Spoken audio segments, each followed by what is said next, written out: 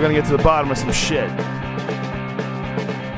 This is an unusual, very unusual man that's with us today. First of all, thank you very much for doing this, man. I really appreciate it. It's an honor. I bought your book. You gave me a copy of it today, but I already have it because I bought it about 5 years ago, which is Crossing the Rubicon. That's when it came out, right? When did that come out? It came out in August of 04.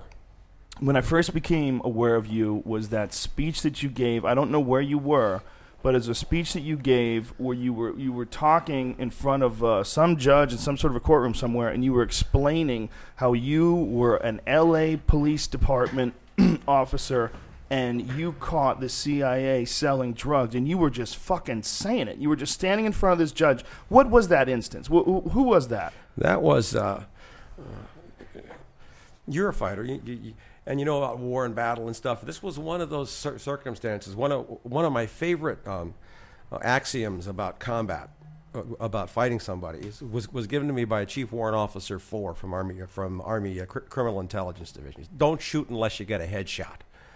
And I had the headshot that day on the Director of Central Intelligence, and it's kind of like something that you can spend your whole life in a fight or combat waiting for everything to line up, but you know when it lines up, and it's like that's what happened. So, 18 years I'd been trying to make somebody pay attention to the fact that CIA had been bringing drugs into the United States, and I had lost a career because I blew a whistle on that, and I'd been 18 years, and I finally got a chance to nail a guy. That seems so crazy that you're the first guy to come out with that. I mean, I know I've heard stories before, and I know I knew about the Mena, Arkansas situation with what was that gentleman's name? Clinton? Yeah, Clinton. Clinton Terry Reid. And the other dude, the dude that got caught, that Barry died. Seal. Barry Seal, that's the guy. He's the guy who died with George Bush's phone number in his pocket. You know, I mean, that's a fascinating story. There's a guy who says that he was bringing in drugs for the CIA for a long time, right, from South America, and they would have a spot where they would drop it off, and apparently 2 kids saw it, and these 2 kids, they killed these 2 kids, and then they said it was suicide. That was the train track deaths. Yeah, the train track deaths. Yeah. So the parents forced some sort of an autopsy, and the autopsy found out that these kids had been murdered, and then it spirals into this thing unwinding. But who would have ever believed before there was something like that? I mean, that's a big that was a really big case. Well, I came out with it publicly after I resigned from LAPD in November '78. And I resigned because Chief Gates was going to let me get killed, and he wouldn't give me back up, and it was a really sick scenario. I had perfect rating reports and all this stuff. So then I resigned, and then I went to the LA Times. So my clock on being public started in '79. But here's what's interesting about all that stuff. You go back to CIA's been dealing drugs ever since before there was a CIA. Long story. It's an economic issue more than it is anything else. Is it just something where they can't pass up? It's just too much money? It's going out there anywhere? Yes. And it helps them do things that they don't have to get approved, right? Well, that's only part of it. You have to remember that Bill Casey, Ronald Reagan's CIA director, was a stockbroker. The CIA was created by the Dulles brothers, John Foster and Alan Dulles, who were partners in Sullivan Cromwell. They founded the CIA. Alan Dulles is so the CIA and Wall Street have always been one and the same thing. And the deal with drug money, which when I wrote a lot of the stuff that's in Rubicon, is that you can move it with profits to earning ratios off books in a crooked economic paradigm. And with price to earnings, if you launder $1 million worth of drug money onto a corporation, let's say GE, who has a price to earnings of 30 to 1, you've just created $30 million in stock value. There's a huge multiplier. And the CIA, this is all part of the same corrupt economic paradigm, which is destroying us now. That's the case that I started on then, trying to find out what the fuck is going on around here. How did you find out? And did other people know and just keep their mouth shut? Like, how did you know? How was there like ultimate proof to you? Well, when I saw it with my eyeballs, it was proof. But see, how I got into it's a completely different deal. I have a special birth. My mother was a senior cryptanalyst for the Army Security Agency in World War II. Her work product went to Secretary of State, Secretary of War, and President Roosevelt. highest. She worked on Japanese codes, the Russian codes. Wow. Okay, my father was a decorated Air Force hero, veteran. He was in B-17s, World War II. Then he came on all this stuff, and both were connected with CIA. So I came from a CIA family. So I mean, I used to come home from grade school and say, "Mom, what's for dinner?" And she'd say, "I can't tell you." Gotcha. So anyway. So I was marked, and plus I was gifted. I was a good, smart, guy. And so I was being groomed because the CIA has people in police departments all over the country, and they have for years. Law or no law, that's what they do. So I was being recruited into that because I already had a Q clearance, which I had had just from living with my parents. And so that kind of marked me as somebody who was like on the inside, but I wasn't really. I wasn't going to go along with drugs. When that's when I saw what it was, I wouldn't do it. And everybody else is just going along with it, or do they just turn a blind eye? How does it? I mean, how does it go? How does it work? Well, what happens is, and I'm sure you understand this, is that we live in a world that's full of sellouts. We're surrounded by sellouts. We're surrounded by. And this came up really recently with Occupy and my friend Shamar Thomas and all of the stuff that we got together involved with that. It's about honor, and some people just aren't capable of selling out, I guess, and I guess I'm one of those. But most people resign themselves, and not everybody knows this. Like not every LAPD cop knows this happens. It's compartmentalized, but. There's a lot of people out there in law enforcement, and I think we've seen this with the Occupy movement and the way veterans and some cops have responded to. There's a lot of people inside the system who are really honest, and they're just waiting for somebody else to show them how to do it. Wow, what a terrifying situation. So you're the first guy to step up, and you step up and step out and say that in front of all these people on television. What happens then? Yeah, I'm not so sure I was the first to step up. I'm the like first. That? I was the first to do it and stay alive, and the first to do it and find a way to get shit like this done. Do you think it's almost safer to come out with something like that than it is to be the guy who hasn't said anything and they could silence? Yeah, I mean, being transparent publicly is your absolute best defense, and that's something I've done for 35 years now. Jesus, though. But you got to a point at one point where you were worried about your own life. Like you left the country for a while, right? Many times. I've never not really been. Are you like one of those dudes like wakes up and hears something and just fucking packs your bags and gets on a plane? No. I mean, how many times did you do it? No. You make peace with it. You have to learn how to live with it. One of my training officers at LAPD had been a Marine with 5th Marines in the Citadel at Way, and he said you can get used to anything, and that was a real teacher. So it's not that you can't live on adrenaline forever, So you make peace, and then, but being public is always the best safety. Why were you worried about your life? What was it specifically? Well, what I was exposing. Now you have to bear in mind that when I was at LAPD and I resigned, I had pulled like the tail of something out of a hole. I didn't know what was attached to the rest of. It's like I'm just gonna pull on this one worm, and it's the can of worms. So, but clearly what I had. The CIA was directly involved in bringing heroin into this country illegally, of using police officers in their pay or control with the clearances to protect those drug shipments, and they were laundering the drug money, and that it had to have been known at a White House level, and that was in 1978. That's incredible. And they just thought they could just keep getting away with it. Well, yeah, but those who win in a rigged game get stupid. Yeah. If it's always playing your way and this and that, you get real sloppy. It's true.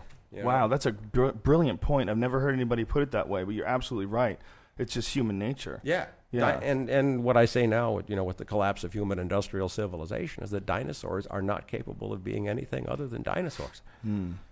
Well, it is certainly. If you look at like what we're doing, while we're struggling at home so badly, we insist on engaging in all these things overseas that pay strange dividends. We don't, there's nothing tangible about it. But tangibly, in this country right now, like, people are having a really fucking hard time. But yet, all of this money and all these resources are going overseas to fight wars that almost no one agrees with.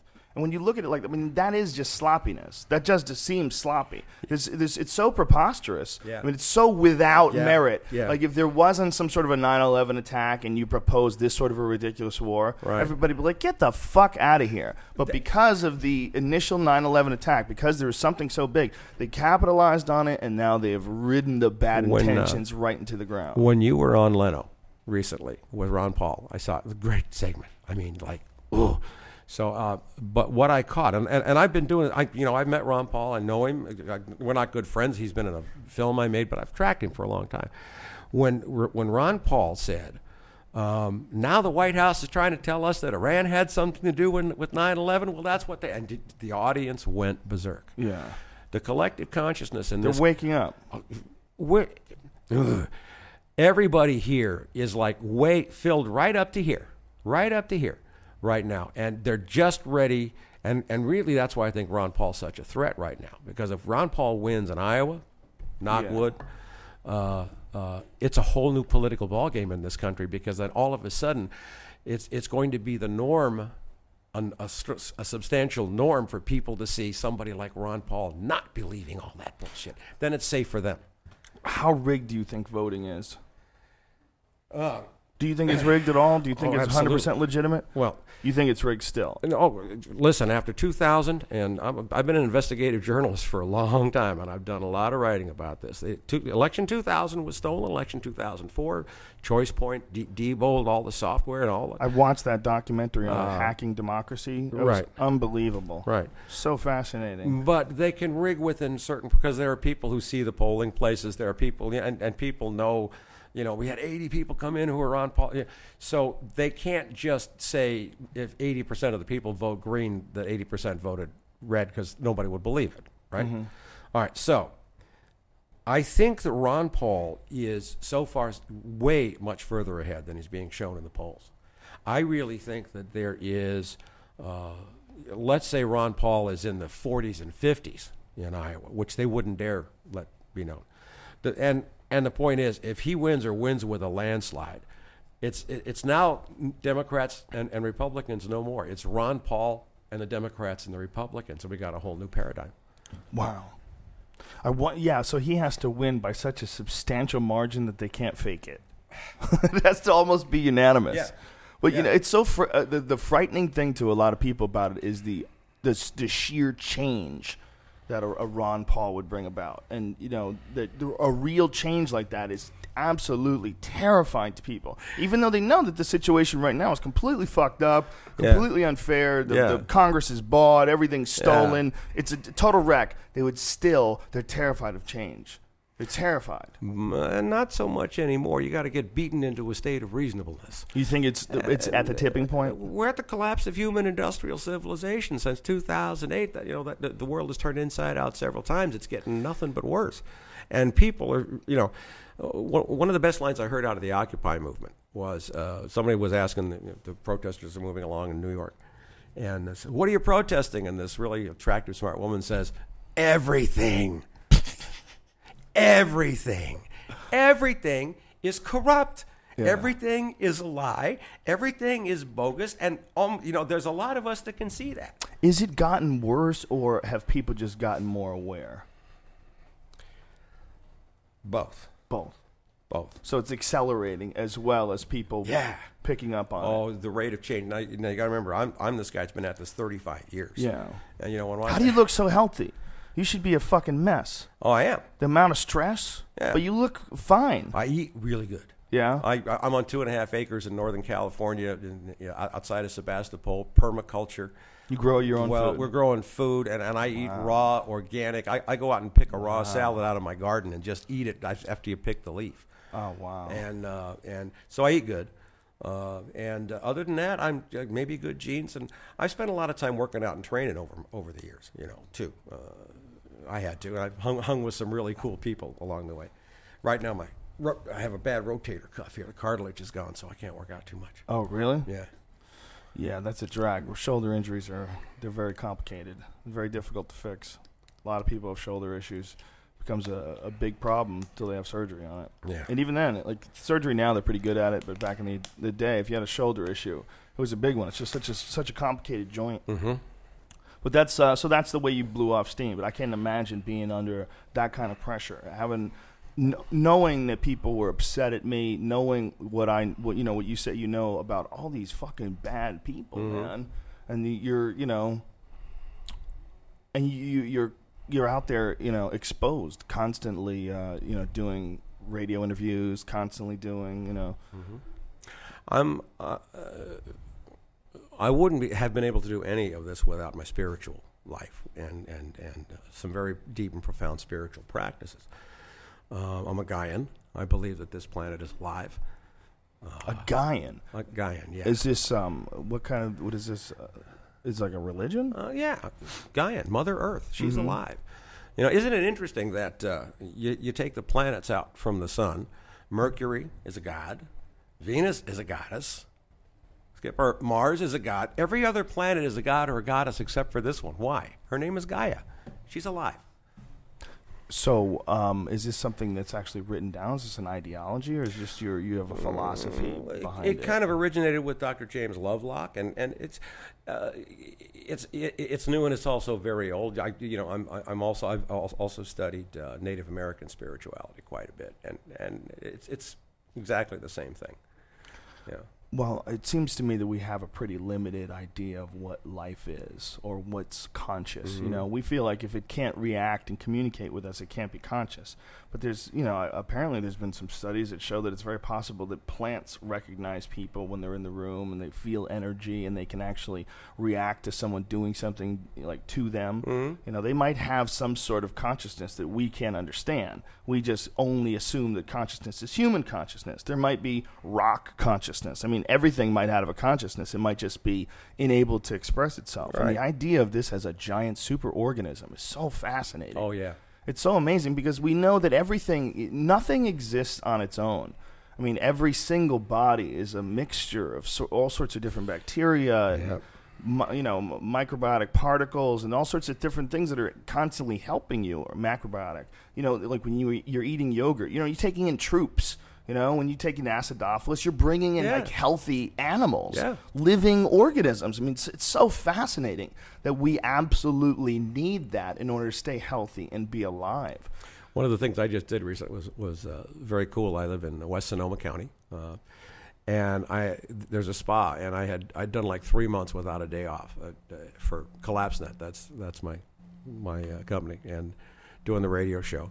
And so I treated myself, and they have this spa where you go and you actually take a bath in a hot living compost pile. And it's specially bred compost, but everything is alive and it's warm, and you become, and it sucks stuff out of you that's just, really cool. Wow. Yeah. Wow. That's freaky. Yeah, it's so weird what a different, we're like a soup. We're not just one ingredient. It's really fascinating, and to think of the Earth as being that, just expressing itself in a larger way. There's a great movie that was just came out this year called Anima Mundi, Mundi, out of Australia, and it's got big names in it. It's got Noam Chomsky in it. It's got a whole bunch, and it's all about and there are some tremendous awakening things in there that you just look at, and the science is really good to support that too. See, I think the big problem is if, let's say you and I are Martians or from another planet, we just came down here to check out what's happening with these creatures down here, right? And first thing was, well, they're insane. They're destroying the place. Right. That's all they have to live on. So yeah. What are they doing? They're shitting where they eat. And I really think that originates with Genesis 1. I mean, I'm at war with God, or at least the religion, the God of old, the gods that brought us to this point. And I'm at war with the God that gave man dominion over the planet. Bullshit. That's why we're destroying it. We've been separated from it. We were taught that and I don't believe that that's true. And I believe that if there's any one lie that's enabled all this corruption, a lot of it to be hidden under the guise of religion, that's the big one. So you think that if you can get enough people to recognize this Earth as a living thing, we could change the way people behave and change the practices? I mean, it doesn't seem to have been that long ago that people didn't destroy the Earth at all. No. I mean, just a few hundred years ago, the oceans were clean, right? I mean, how many hundreds of years ago was there no pollution? No, you would have to go back probably to the 1200s. There was pollution Garbage. in Rome, yeah. Poop. But let's go back 40,000 years ago. Okay. And then our ancestors, Ur and Og or whoever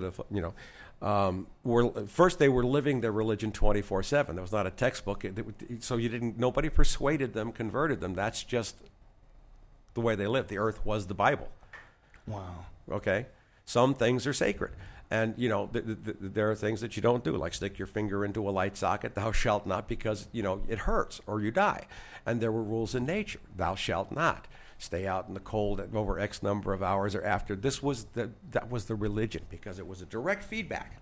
Well, I've always felt the Native American ideal of using every single bit of the animal that you kill in honor of the animal. Yeah. That there's something very important about that. I went to... it's fair. Tom Brown of Tom Brown Tracker School is a friend of mine. And I went to his tracker school. Max, my assistant, I went to his tracker school in February. And that's what they teach, too. But anyway, so our ancestors 40,000 years ago running around, right? They didn't all of a sudden stop one day and going, why am I having this wilderness experience? That was all so what mankind's task is now with the collapse of human industrial civilization, which is here, which cannot be stopped, is not so much to learn but to remember stuff that we've known inside of us forever. And you got to clear a lot of garbage out of the way, to get there. And I'm pretty optimistic about what I see. I mean, I started CollapseNet, my company, collapsenet.com. There's the plug. And we're in 68 countries. We're getting 40,000 visitors a day. You're optimistic in what way? That the collapse is going to be a good thing? I know. I'm seeing people awakening. I am seeing people, as I said in the movie, Collapse. Mankind's choice now is evolve or perish. Grow the fuck up or die. Because the laws of nature cannot be overturned. And that's the fundamental thing that's wrong with this infinite growth paradigm that we live in. Okay? We'll do that separate. So, where was I? All of that done. And that world we live in is dying. And there's a new consciousness emerging. Now, my friend Colin Campbell, who was one of the... he's the godfather of the peak oil movement, said that the species Homo sapiens might not become extinct, but the subspecies of petroleum man most certainly will. Wow. Okay, so there's post-petroleum human, and there's a new consciousness emerging, and there are tens of millions of us around the world, and truly, I think there may be hundreds of millions or a billion or more of us around the world. We just haven't been allowed to see each other yet. There's something with that matrix that keeps you from seeing all the other people who feel. That's why with you and Ron Paul on Leno, when the audience started cheering, it was like that was a bitch slap bucket of cold water to the face of Barack Obama and everybody in Washington. Who thought they could actually get away with this stuff again? What do you think, Obama? Do you think Obama knew what was going to happen before he got into office? Because he seems, it seems to me, he seems so ineffective. It's almost like he had an idea of what it would be like, and then when he got in there, it's just nothing like that. Barack Obama is extremely effective. He's extremely effective for his client base, which is the banks. That is a banking president. And there's no difference between Democrat and Republican. Barack Obama had no intent. He just seemed like one of us. When he was running for president, he seemed like one of us. It seemed like he was going to... He was, probably. Your microphone's on, buddy. It's probably because he was. Was? He probably started off thinking. Yeah, that that's he what was I gonna wanted be to the chair. know. I always wanted to know. I mean, if he that wouldn't was have the been case. nominated. He wouldn't have ever gotten close to the nomination unless his loyalty had been secured. Wow, it's so crazy. I've been at that's real. I mean, it's such a fucking rigged game. Yeah, it is. If it really is that rigged, I mean, it's almost preposterous that it's able to go on as long as it has. I've done a lot of shit. I've been around a long time.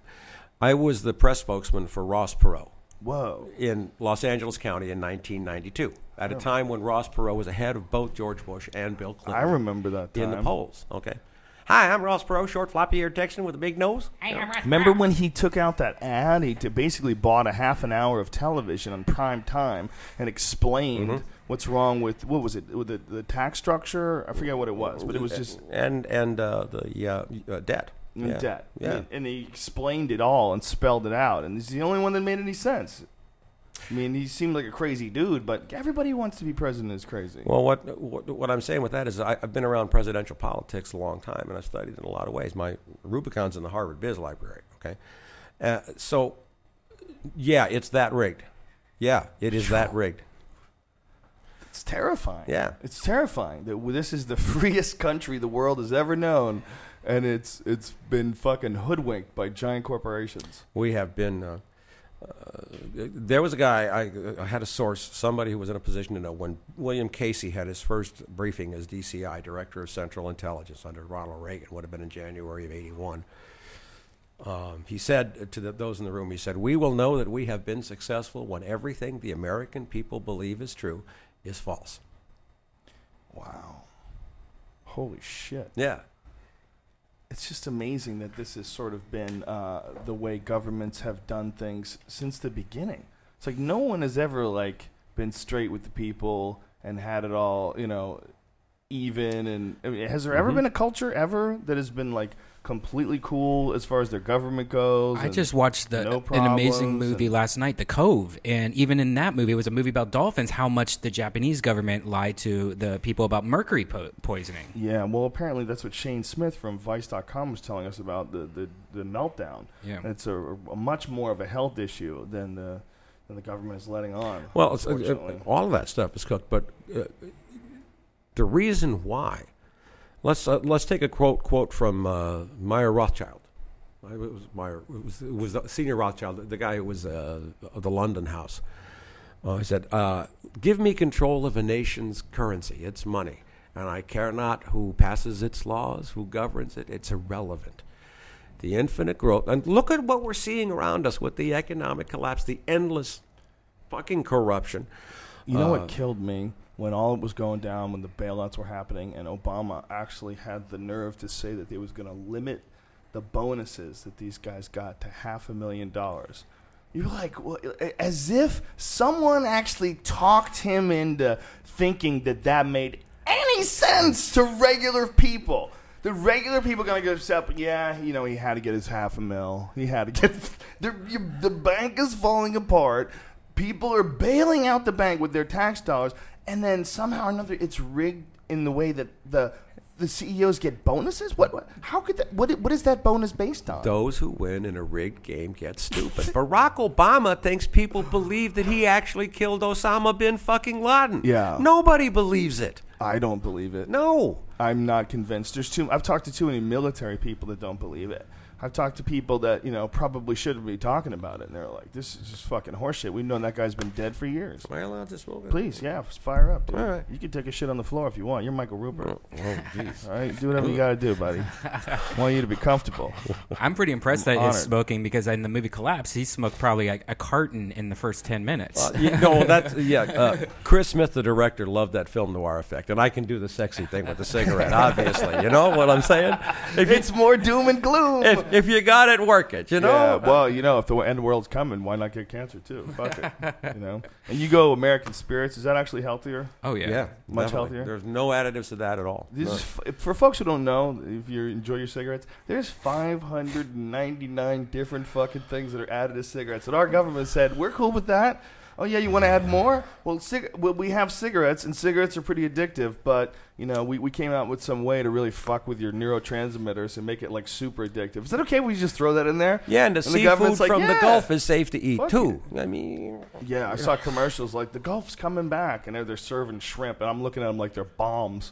They're sliding a shrimp bomb your way. Like, what the fuck is in that, man? I hope it's okay, but Jesus Christ, did they fix that oil problem? Because I heard they didn't. I heard there's a new slick. I heard that people have seen other slicks, You know, did they? I don't think it's completely capped off, right? Oh, no. I had a good friend, Matthew Simmons. So scary. A colleague who was he had been the world's largest energy investment banker. He was a colleague of mine in the peak oil movement for many years. He died. I think I won't say that yet, but he died under mysterious circumstances to me. But he knew all about the Gulf, and So it was a scary. total blowout. No, the seabed is destroyed. He was telling the truth. There's the shaft from Deepwater Horizon that went down, and what's happened is that the whole seabed is now fractured all around it, and the oil is seeping up, and there's no way to control it. Oh my God.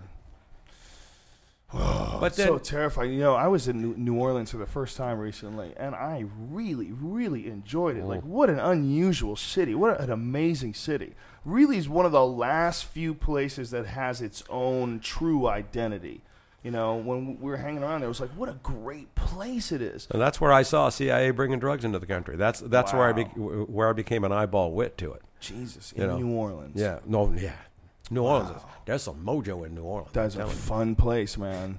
That's a fun place. It's almost like it's another country. Like you have to have a passport to get there. It's like you're going to another country. Very strange. Or the fact that those poor people got hit by that, man. You know, after Katrina, Yeah. then they get hit by that, and then you know. I mean, how is the ocean now? I mean, it's so much ocean. How long does it take? The seabed is the issue, right? Is that what it is? well, it'll destroy the food chain because Because if they had just stopped what got into the ocean would probably absorb it all because it's so enormous. well, of course, they were lying about the quantities. I mean, I had known it was over 100,000 barrels a day early on, and it was much higher than that at a couple of points. Christ. And that's never been really fixed. See, that's the problem with this whole paradigm. Fukushima, okay? Japan is mortally wounded with radiation. Collapsed at my side. We have been documenting, tens, hundreds of thousands of times greater levels of radiation released over broader distances. Cesium, there's been a spike in mortality in the U.S. as a result of Fukushima, a 35% spike in neonatal mortality right after Fukushima. In Japan? Here. Here? Pacific Northwest. Oh San my Francisco God. north. And Japan is mortally wounded with radiation, and the global food supply is now contaminated as a result of the cesium, the plutonium, and Baby food was just detected the other day with radiation. In it. Yeah. Really? In Japan or in America? In Japan, but that could have been easily sent to America. Do we buy their baby food? I hope not.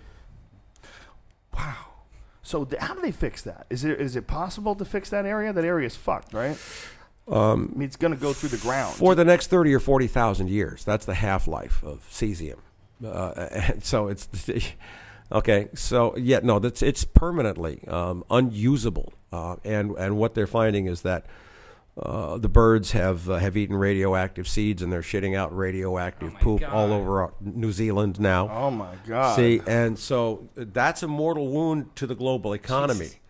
And, Holy shit! That's what we do at CollapseNet. I bring all the stuff all together so we can get a real picture of how bad things really are. So is it safe to say that CollapseNet is the last place you should go if you're thinking about getting some sleep? It's like 11 o'clock at night, you're like, man, I'll get some shit on. Well, let's check online, see what's going on. Let me head over to CollapseNet. Yeah. And then you find yourself sweating and making coffee at 5 a.m. If you go to his website, you immediately see this poor sad guy. You're like, Some dude was at the stock market watching his house explode. Yeah. What we've become Yachts melting. is like we're the place where Occupy around the world goes to find out what the fuck's going on. Yeah. We're clearinghouse. What really trustworthy, useful information right now. Mm-hmm. I'm really tight with the Occupy folks. I'm an occupier. I was in Santa Rosa. And deeply. Is that the next civilization? Because this is one of the things that I'm hearing from people lately. The Occupy folks is not just the standard. We want these motherfuckers out. They're saying we could all live together here. We could grow our own shit. We could form a community. Just take this somewhere else. That's what I keep hearing now that you never used to hear before. It's like everybody wants to open up their own Waco compound. Everybody's ready to do it on their own. And I don't mean that in a bad way. No, I mean that in what Waco could have been. I don't know. But how can you even say that? What Waco could have been? But the idea behind it, have a community. you say that? Well, not Waco. Why does it always go bad, man? How come no cult leader can come along and actually make a badass cult and everybody's cool with each other? Well, all those people at Waco were murdered. Yes. That was Delta. Yes. That was horrendous. You know, what was it? Rules of Engagement? Is that the documentary that details it and shows you them fucking tanks with flamethrowers shooting into these people's houses. They crushed people inside their houses, ran over them with tanks, lit that place on fire. See, that's a fact. I mean, you can't avoid that. We've been watching all of these crimes taking place right in front of us. Yeah. All our lives, man. I mean, 2000 election was stolen right in front of our eyes. Mm-hmm. And we didn't do anything. And that's been, I carry a lot of rage over the 35 years I've been doing this too. But one of my biggest angers is if you'd only listened to me 30 years ago, this might not happen. If you'd listened to Iran-Contra people, if you'd listened to, all of the protest movements, 9/11, if you'd have listened to 2003 invasion of, nobody, this country never mustered the will to call the crimes out when they saw them, because they were there for everybody to see. And now we're all kind of going, well, yeah, of course that happened, and of course that happened. And it's amazing how this is all predicted by the founding fathers. You know, they knew that everything was going to get slippery and things were going to get weird. The fact that Benjamin Franklin was the one who said, "He who chooses security over liberty deserves neither." They did understand. It's amazing that they figured it out. But back then, if you go back, especially, I'm a big fan of Tom Jefferson, who said you need a revolution every generation. You're damn right you do. Tear everything up, start over again, and Can't we just Rodney King this motherfucker? Can't we just all get along? Why can't we all just get along? How about these cunts who are running the world just get their shit together without us having to? But rise up. Can't you guys evolve? They're going to have to die off, right? The older ones are going to have to die off. They're just way too set in their ways. The people that were willing to call Waco and actually have that happen, they didn't understand the impact of the media because it hadn't really become apparent yet. No. They didn't know. They thought they were going to get away with business as usual because they come from a long career of doing that, and that's just how they get shit done. They didn't think that there was going to be a video camera that was going to take film footage of it and make it into a documentary, explain everything, and show it in slow motion in great detail. Because that had never been done before. But it's done, and you can see it. That's actually a good point for the way media and all this gear has been useful in the Occupy movement around the world. I mean, Anonymous is out there kicking ass right now, and so this is kind of a dimension which I think is... It's a fucking movie is what it is. Oh, yeah. It's a movie. I mean, this is a great action film right now. There's a lot of crazy shit going down. I mean, this is V for Vendetta sequel somehow or another. On the World News Desk, I analyze like 200 stories a day, or 150 stories a day. And that's how we bring you the news from all over the world. These really good stories, but I'm watching some of the shit happening. I'm going, pass the fucking popcorn. I mean, it's like I can't believe some of the crazy stuff I'm seeing right now. Where's it all going to end? Is there a real obvious? You've been really good at predicting a lot of shit, man. You predicted like pretty much every single big economic event that's happened. You were on that before. You were right with Peter Schiff. You were on that. You were predicting that stuff like way back in the day. Back, yeah. What do you see now? When you're looking at it now, where do you see it end? What's your prediction for how it ends? Okay, or rather, comes to a balance again. Where we are right now is like the mega end to climax at the end of Act 2. Okay. The global economy is imploding right now. Europe is dead. And there's $1.4 quadrillion in derivatives out there that are imploding because money, like I said in the movie, that's exactly the point I was on in this. Whoa, this is spooky. Anyway, money, has no power. Money only has power because of energy and resources. Okay? And you can print an infinite amount of money, but we live on a finite planet, and we're running out of all the stuff that makes that money have any power. The money itself has no power. And that's the big adjustment that's civilization is collapsing. There are 6 billion people living here now only because of cheap energy. And our population has gone straight like that since the discovery of oil. And it always goes like that, and then it crashes. And we're on the cusp of the crash right now. So you think we're on a cusp not just of a economic collapse, but a biological disaster? Everything. How are you going to get rid of that many people? Well, You think this you can let all the radiation out of Fukushima. You can let all the oil out of the Gulf. You can let billions of tons of methane that is now being released from the tundra in Arctic Siberia. It's a catastrophic event for a tipping point. We've destroyed the environment as well. That's going to kill a lot of people, but there are 10 calories of hydrocarbon energy in every calorie of food consumed in the industrialized world. The energy's going away. And the topsoil they used to grow food on is nothing but dust. It's a sponge on which they pour chemicals made from oil and natural gas. So people are going to starve to death. Holy shit. So it should have never got this crazy in the first place. We got way ahead of ourselves. Yeah. Technology got far enough ahead that we could support gigantic groups of people, and we sort of like bought a car on credit. I'm going to mess with your mind. Please do. I'm going to stand by. The people that do this, the people that run the infinite growth monetary paradigm system, which to identify now, I would say would be the owners of the Federal Reserve, the Bank of International Settlements, and the City of London. Let's start there. They've known that this outcome was coming for a long time, and they're engineering and they are making money from this now. The sick bastards are deliberately letting things crash. So they've engineered it, they're profiting from it, and then when it crashes, what happens then? Does it crash to a point where money is useless and we start all over again?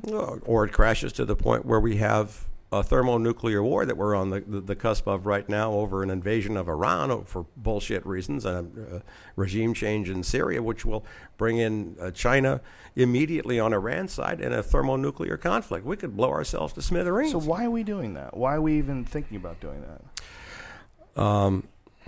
The parable of the scorpion and the turtle, okay? Oh, Jesus. I hate that one. I use it all the time. Oh, you know it? I know it. Okay, sure. okay. They're scorpions. They cannot, that's all they know how to do. Yeah. Make money on the way up, make money on the way down. And this is pure evil because they know what the outcome of this is. They know that the outcome of their actions would be either through climate change to kill all life on this planet, which is well underway. We're having mass extinctions now. Run it economically into the ground, pollute it, blow everything up. They're doing all of that. Yeah. And for those who aren't aware of the parable of the scorpion and the toad, the scorpion asks the toad to give him a ride across the water. Oh.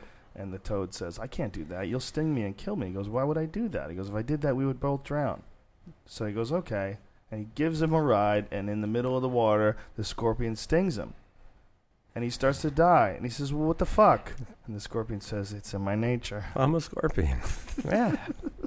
Doesn't the scorpion die in that also, though? Yes. Yeah. Yes. And that's the point of this parable, It's ridiculous, but it is what's going down, right? I mean, no one thinks that this can go on forever. Do they think that they could just ride the asteroid before impact and die, like right before everything falls apart? They're like 80, 90. They're really not going to make it to 2020 or whenever it is. They're going to go Mad Max. Well, it's supposed to be 2012. According to the Mayans, but they couldn't even predict their own demise, those silly boys. Well, those silly people. There's a lot of prophecies that are lining up coincidentally, and I'm not saying I ascribe to that. I'm a detective. Well, I think it's really fascinating to think that there could have been alternate paths for intelligence. That the path that Western civilization went on with our interpretation of reality and our construction methods and all the different things that the way that we have expressed our intelligence, mm-hmm. that it could very well be, and it's been proven to be in Egypt and in the Mayans, and there was an incredibly brilliant society that operated very, very much different than ours. Mm-hmm. An amazing, different way to think. While one part of the world was thinking about something else, they were studying constellations and building these amazing stone structures that really are mind-boggling. And then when they find out that there's thousands of them still undiscovered in Mexico and South America, that they're just the trees grew over them, but there was a great culture down there, an amazing culture, completely alien to what exists right now on Earth. But yeah, and they operated on a different operating system. I mean, as you were saying that, I was having visions of First Nations, Native Americans, having really essentially perfected their religion in that they lived in a very balanced way with their environment. Yeah, and But see, that's a different operating system. It's like a different vibration inside, completely. I don't know if you've ever done any psychedelics or anything like that, but it's kind of what you get on like a DMT trip or something. Right. You know, you see other dimensions and you become so much more aware of other realities and other truths. And really what's happening now as the infinite growth paradigm is dying. It's obviously dying. I mean, anybody who can't see the collapse of human industrial civilization now needs to be Darwinianly deselected. I mean, so how do we get through this? Do we get through this without a die-off, or there has to be a die-off? I think that the way we get through this, first of all, is to realize that there's no we. In other words, for all 7 billion of us. So we got to cut off the rest of the world and build up a fence. No. not that either. What you have to do is form your own communities of people who have the same consciousness, and you can do it in a big city. Where I live in West Sonoma County, it's just rife with that. We're like one of the test beds for that. So there's a lot of hippie pussy. Is that what you're trying to say? Yeah. It's very important. As a matter of fact, if you're gonna have some sort of a cult, you gotta have hot hippie pussy. Yeah. You know, if you're gonna start your own civilization out in the woods, can't do it with just dudes. You know? That shit's gonna get boring. Yeah, and there really is a lot to be said for being very in touch with nature and the rhythms of the planet, because once you become aware of them they're very sensual, and they're very once you really start to plug into and connect with some of the life that goes on. But most people in the world don't have any clue about that. Yeah, it would be nice if we could all like break off into like-minded groups of really nice people, so you would guarantee that your community would just be really fucking cool. You know, no ego issues. Everybody's had a few mushroom trips. Yeah. You know, people like to do yoga. They don't fuck with you. They don't tell you that your music sucks. Right. You know, we it's so difficult to get that though. There's so many human beings now. When you fly over cities, do you ever look out in amazement at what a crazy structure like Los Angeles really truly is? When you see the lights, like when you flew in here, did you fly in at night? No, we drove. Oh, okay. But I have flown into L.A. It's ridiculous, 100 right? million times. And you fly in at night. I very rarely fly in at night, but I did recently. And flying in, you see it, you're like, how is this not science fiction? How is this not some crazy Blade Runner fucking movie? Just the way it looks. You know, flying into this giant grid of artificial light. Motherboard. You know? It's amazing. Yeah, it's such a thing that we take for granted. You remember my friend Larry? Mm-hmm. Larry had this house in the Hollywood Hills. And you would look out at night. And I never realized, like, why does everybody want to live in the Hollywood Hills? The fucking pollution's up there. It's shitty. What a fucking vision that view is. The view of the Los Angeles skyline at night, like, it doesn't look good in the day. In the day, you're just looking down at, like, gray shit and pollution. But at nighttime, you're seeing this crazy electronic Tron grid. Yes. You know, I mean, it's really amazing. I mean, we don't see it because we're down in it and a part of it. Right. But what a bizarre thing we've created. Well, part of that is also it's unnatural. Yeah. In other words, those collections of lights definitely shouldn't be here in Southern California because there's no water here. Well, I also have a theory that it's bad for our consciousness to have these things at night because we're not allowed to see the stars then. We're not able to see the stars. I think that's not good for people. I think a couple stars in the sky, those are too abstract. No. You know, the moon, like, oh, there's my friend the moon. I'm used to him. The image of the starry nights in Nebraska when you're driving on the highway and you just pull over the car and you open the door and look up and you go, holy shit, get out of the car, look at this. Yeah. And you lie on the hood of your fucking car for hours just staring up at the goddamn Milky Way. Mm-hmm. But we don't get to see that. We don't get to see that because we want to keep everything lit up at night. And because of that, you don't get that humility, that realization that you are in front of the infinite. Yeah. That you're experiencing an impossible vision of incredible beauty. Connected. Yeah, and we've sacrificed it for streetlights. Yeah. For streetlights, we've sacrificed the most incredible thing you could ever see, and very few people ever get to see it, and it's right above your head. You don't get to see it. You just don't. You don't get to see it for what it really is. There's an old story. It's amazing. From John Donne. It was some early Christian monk. A story about a guy who was riding around on an ass all day, a donkey, looking for a donkey. In other words, it's like, I'm trying to find God, and you're swimming in it, but you're just not aware of it. And it's that shift in consciousness. Now, we got 7 billion people on the planet now, so not everybody's going to get to do this. This is where stuff gets really hairy. Whenever someone says something like that, yeah. We're going to have to kill them. No, they're going to die. I don't want to kill anybody, but death is inevitable. Come on, right. But that's a lot. That's a big number, though. So how many people do you believe in the Georgia Guidestones? Do you believe there should only be like 500 million on the whole planet? I believe that there is a balance that can be achieved that's probably much greater than that if mankind were to live with permaculture.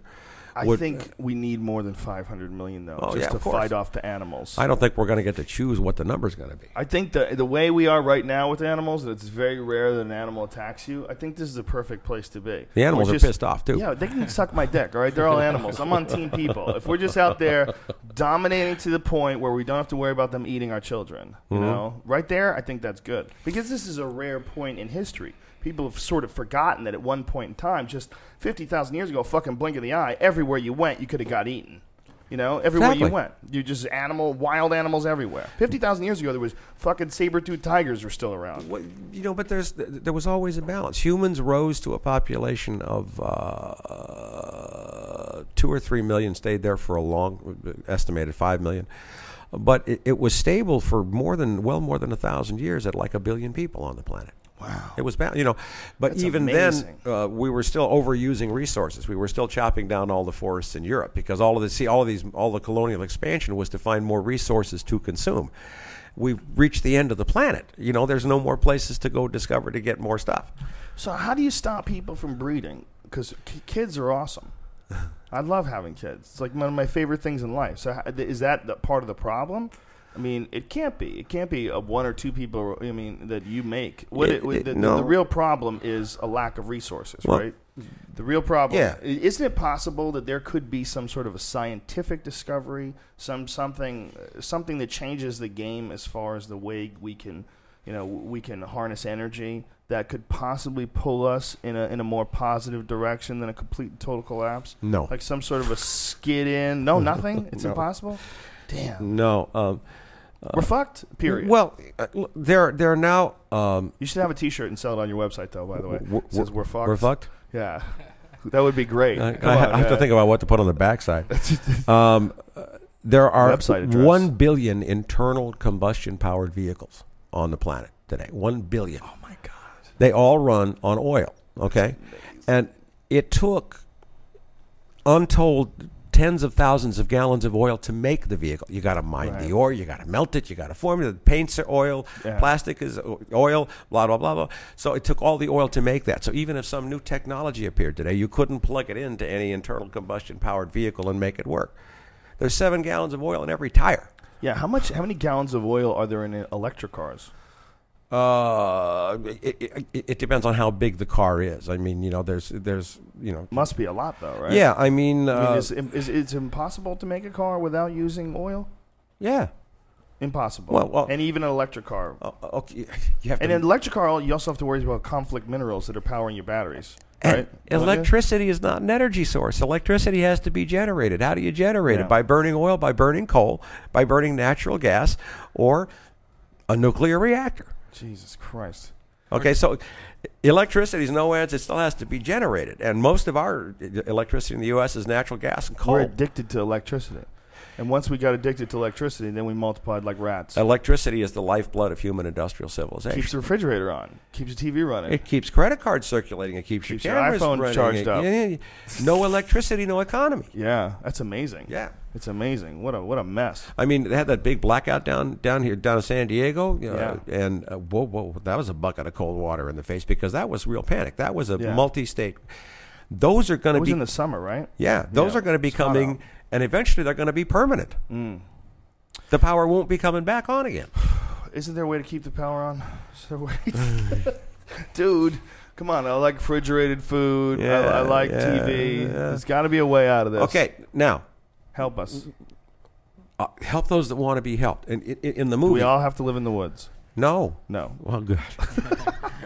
Stay out of the woods. Okay. No. In the movie, I told the story about campers being attacked by a bear. Yes. Okay. Now, if you're in a camp and a big bear attacks the camp, you do not have to be faster than the bear. You only have to be faster than the slowest camper. Period. That's the lesson for everybody here who becomes aware of collapse. The slow campers, the zombies as we call them, are going to be out there zombies until the last minute, when nothing is working anymore and people are starving to death, and they're going to go and say, well, gee, I don't understand. This is going to come back any second. The faster campers, the ones worthy of Darwinian selection, there are tens of millions of us around the world already moving. Local food production, first and foremost, start growing food wherever you are right now, and then building communities and disengaging from that paradigm. So those are the people who are going to make it, and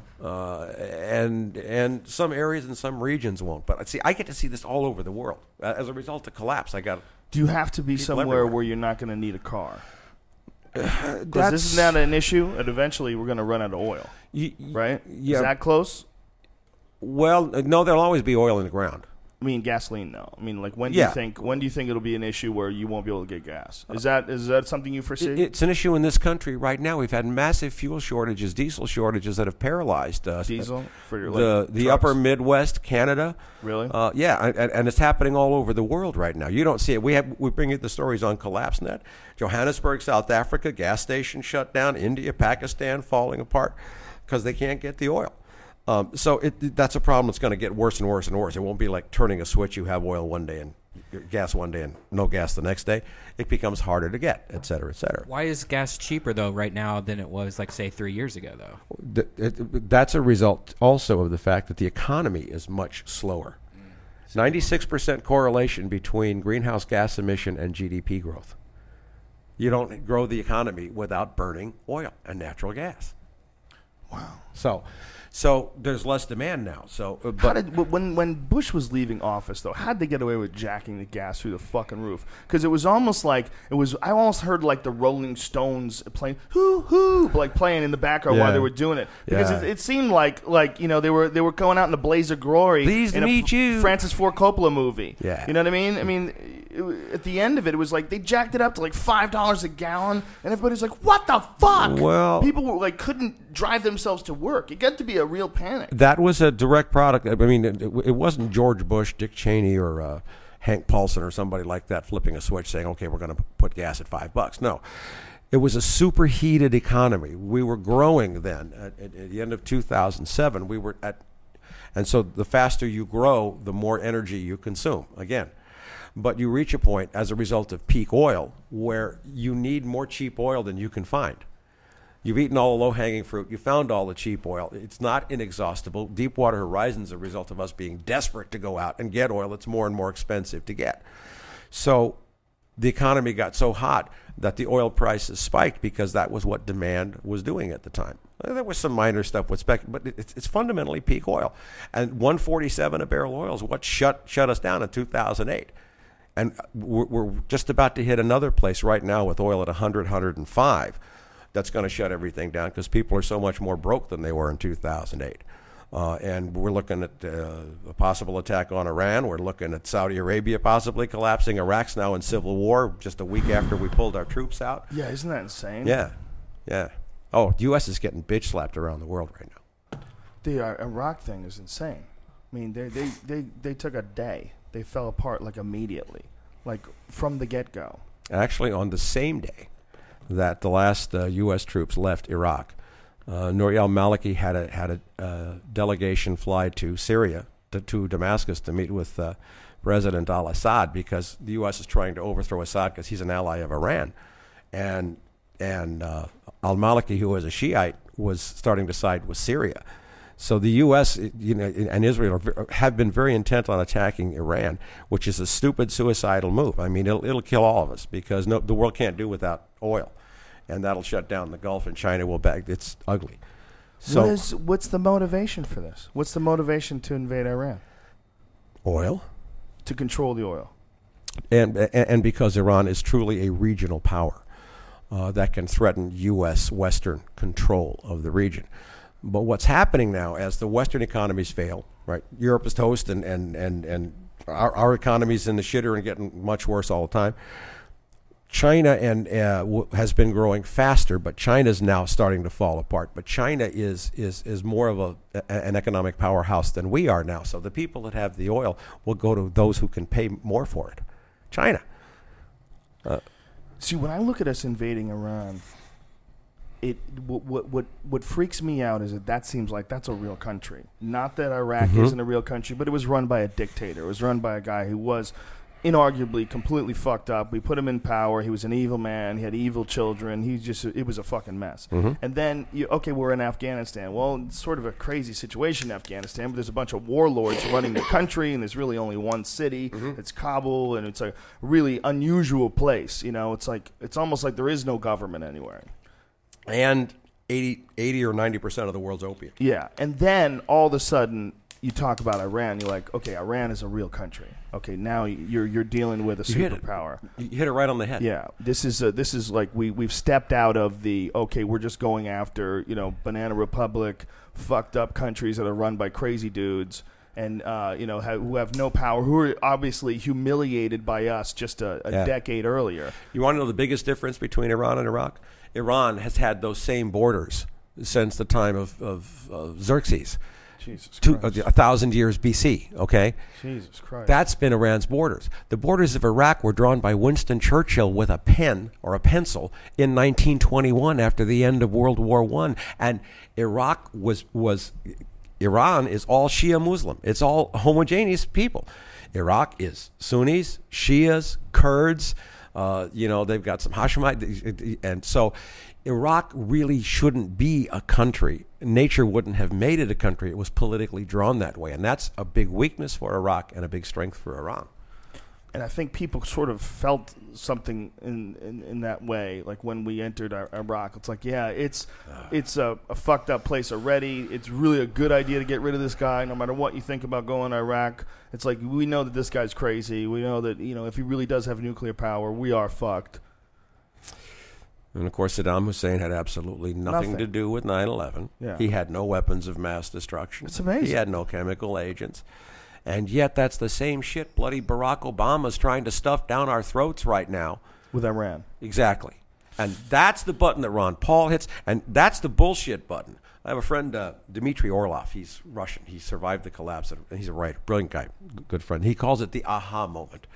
It's the moment when in the old Soviet Union when everybody went, aha, it's collapsed. It's not working. It's not credible. Nobody believes it. And Ron Paul is bringing that aha moment. Like the emperor's new clothes, when everybody in this country looks at every other sane person in this country and says, Jesus Christ, this is all corrupt, crooked. We're not. And all of a sudden we all see it. Do you think another country is going to get some sort of a nuclear power and it's going to become an issue? Do you think that's what's going to happen to us? No. Because, that is the only argument whatsoever about suppressing other nations. The only argument that it's like, we got nuclear power, but nobody else can have it because it's fucked up. We used it once. We feel real bad about it, but we don't trust you with it. The idea that you would want to stop all these bad guys from creating nuclear power and not nuclear power but nuclear weapons is something. It's a consideration if you're dealing with a really volatile country in the first place. I think our biggest concern now is not some other nation getting, because it's enormously expensive and energy intensive to enrich uranium and to make the warheads. Believe me, that's what I come from. That's the background that I come from when I had the clearance when I was living with my parents. So I don't think we need to worry about anybody learning how to do it or making new. What we've got is hundreds of thousands of nuclear that are already out there. It's already there. So we shouldn't be worried about Iran. We should be worried about the shit that was missing in the Soviet Union. We just put up a story on CollapseNet. It was from a Japanese paper. Max may remember, but it was a good Japanese paper that there's like 700 pounds of enriched uranium that are missing from Fukushima. Wow. This stuff is swimming all over the world right now.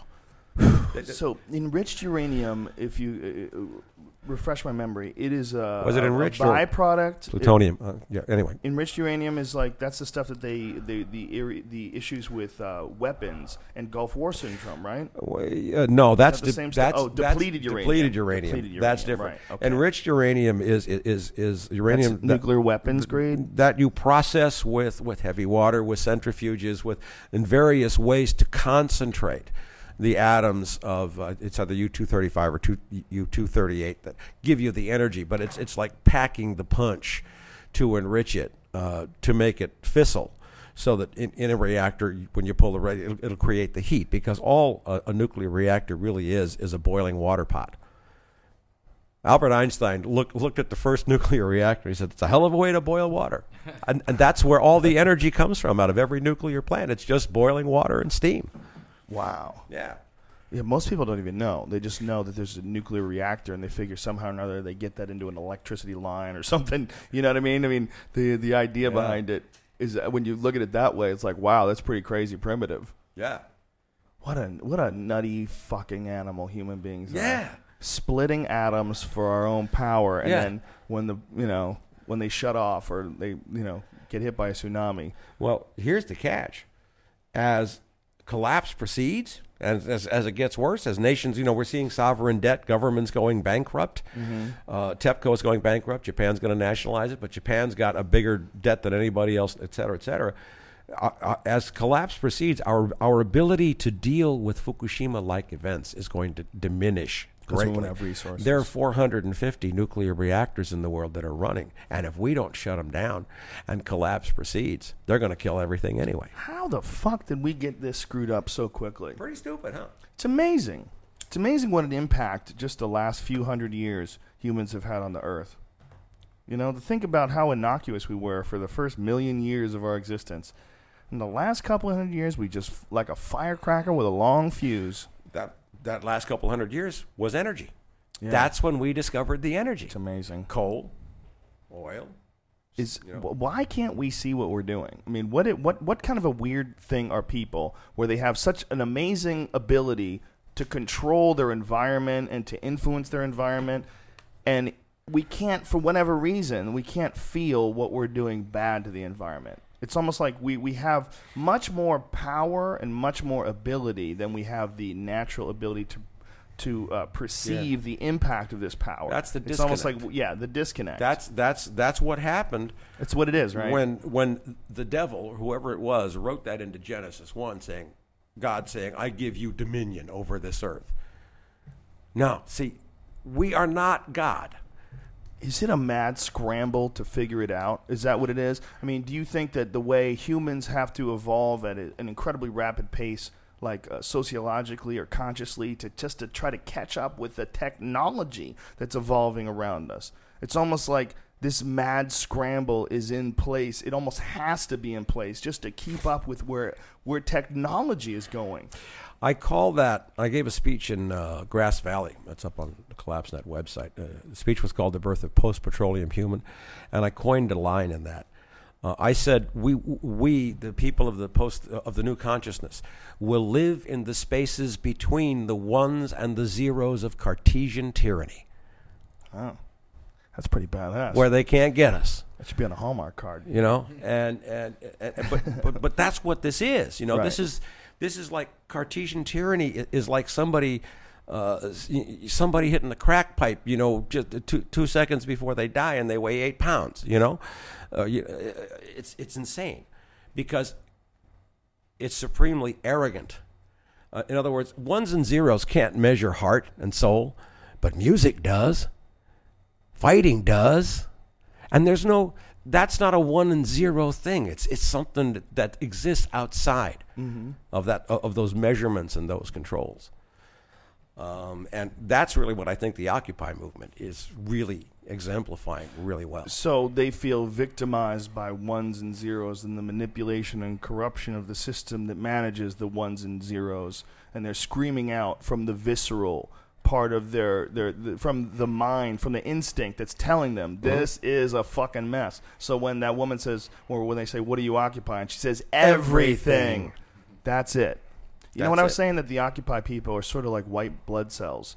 and they're just gathering around this illness, and they don't even know what they're going to do with it. But they're gathering around all the sick spots. There was a reason why, and I got deeply involved in that when I saw the violence, and I've been an activist a long time, and I know a lot of veterans, I know a lot of special forces and SEALs. And when I saw Oakland, and when I saw that all the unforgivable violence, I was a good cop in this city. I was sick. I was as sick as I was when I saw the Rodney King beating happen. I was just sick to my heart.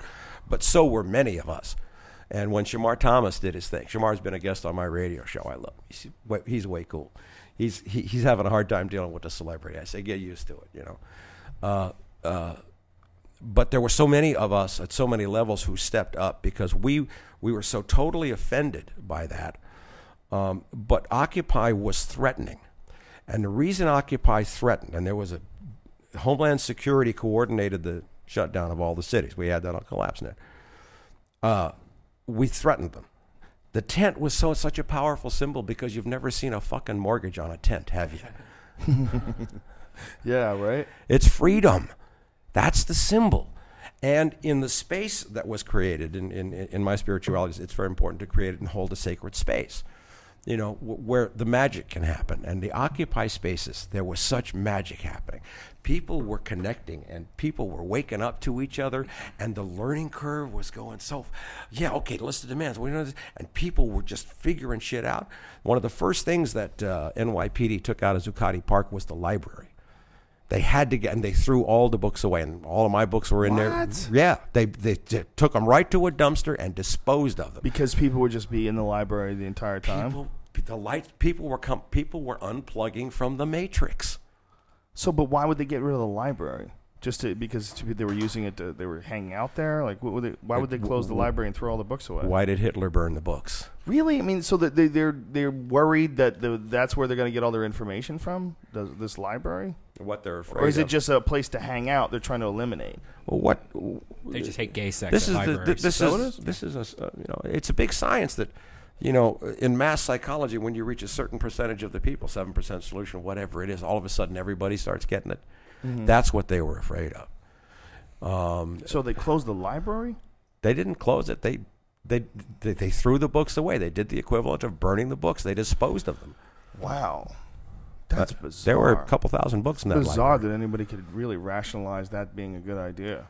That's amazing. Well, that's amazing. Like, and that's the other thing about this NDAA thing that drives me crazy. Yeah. Or NDAA, National Defense Authorization Act, where they're proposing that they can just arrest people. They don't have to have a warrant. They just have to have an idea that somehow or another you're a threat to America. And they can indefinitely suspend you. And they won't do it because they're good guys. Don't worry. It's just in case. But no, you can't have just in case. No. That's crazy. And it's crazy that it's gotten to the point where anybody would even consider saying yes to that. Do you know in Japan, they can just arrest you for 29 days. And in those 29 days, they can torture you. And most of the time, they'll get people to say things and write things off. And then they'll prosecute them completely. Wow. That's amazing. It's written in the U.S. Constitution, in the Bill of Rights. Congress shall pass no law. Boom. Freedom of speech, everything else. Okay, the Bill of Rights. Mm-hmm. Congress has just passed a law that violates the Constitution. Yeah. And the president wants it, and he hasn't signed it because we made bloody Barack. So he still hasn't signed it. As far as I can tell, and today is been a huge outcry. What is today? The 25th? 27th. Yeah, I don't even know what day it is. December 27th. Yeah. Okay, so he probably will. Has he expressed? I mean, he said he would veto it initially, right? A long time ago, didn't he? Yeah, I don't think so. No. Not that I've heard. I'm expecting him to sign it. I had read somewhere that when it was first being proposed, that people weren't worried if it got through the Senate because the president said he would veto it. Do you think it's possible the president lies? So shocking. It's just so shocking that they would literally change what America is. The whole idea of America is land of the free, home of the brave, with liberty and justice for all. Uh-huh. That was like the founding principles of this great experiment. Mm-hmm. Liberty and justice. And those words are so fucking important. Because people don't understand that. Yes, they are. This idea of security being more important is absolutely fucking crazy. Because guess what? You're pretty goddamn secure. You feel like, do you feel bad? Do you feel like the enemy's all around you and terrorism is everywhere you look? It's not. It's not. There's a few isolated examples, and they're using those isolated examples to fuck you and to control you completely. Pat down 7-year-old girls in the airport, make you stand where your weenie's hanging in the X-ray machine. I mean, listen, I'm all for them doing airport security the right way. I think it's a good idea. It's a smart idea. They've caught some people doing things. But whenever you give people power over other people, I've seen people at the airport, and they maybe just had a bad day, or maybe they were tired or whatever. But I've seen them talk to people, and they're kind of shitty to them and real short to them. And I've seen the opposite. I've seen people at the TSA that are real friendly and real cool. And whenever you have that possibility, that a human being's day and emotions, and that factors into how someone is interrogated or someone is handled going through the airport, that someone could just be in a bad mood and be short and snippy, and all of a sudden, that shouldn't be even in the equation.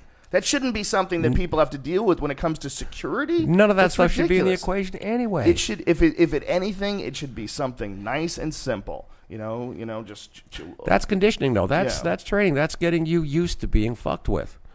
And it's so terrifying to think that it's possible that there's people out there that would allow things to happen just to tighten down security. They would allow things that they knew could possibly be taking place, let it happen. And that way, once it does, we'll tighten up this, and this will pass immediately, and then we'll just stick that right in the back door, and no one's going to say a word. Plus, they make, nice businesses and nice government contracts for people where the money gets laundered through all the guys. I mean, it's sick. The whole thing is the world is governed by organized crime, and if you think about it, man.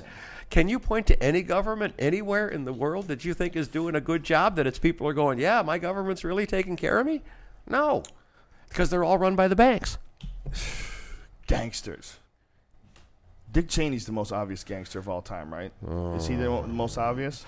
Well, that's aside from getting to the owners of the Fed, the Bank of International Settlements, City of London, finding out who those financial powers would be. And who are those people? That's the top of the food chain? That's and that's a shadow government? We're going to find out more and more about who they are as things deteriorate. But Dick Cheney is far and away the most evil senior manager I have ever seen in my life. That's kind of what my book Crossing the Rubicon's about, along with a lot of other things. But yeah, he was a gangster.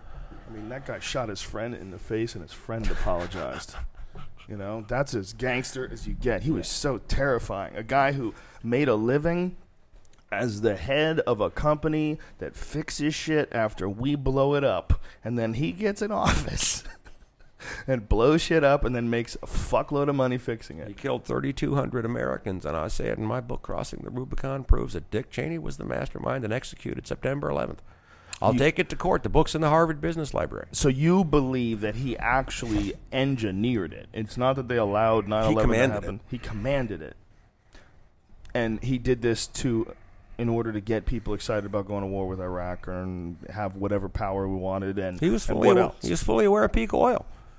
Iraq has the second largest oil reserves on the planet. So the only way to do that was to allow planes, or no? You're saying that he didn't allow it. That he was a part of engineering it. That he was a part. He literally said, "This is what we're going to do. We're going to take some planes and we're going to fly them into these buildings." Yeah. Do people fly those planes? They trust people to fly those planes, or are they remote Those planes controlled? were flown by remote control. Remote control. Again, I come from an Air Force family. What do you think all these drones are flying around? That's okay, and that technology has been extant with commercial airliners in modern avionics for quite some time now. Are you in the school that believes that the buildings were also rigged to implode? All right, I'm schizophrenic on that.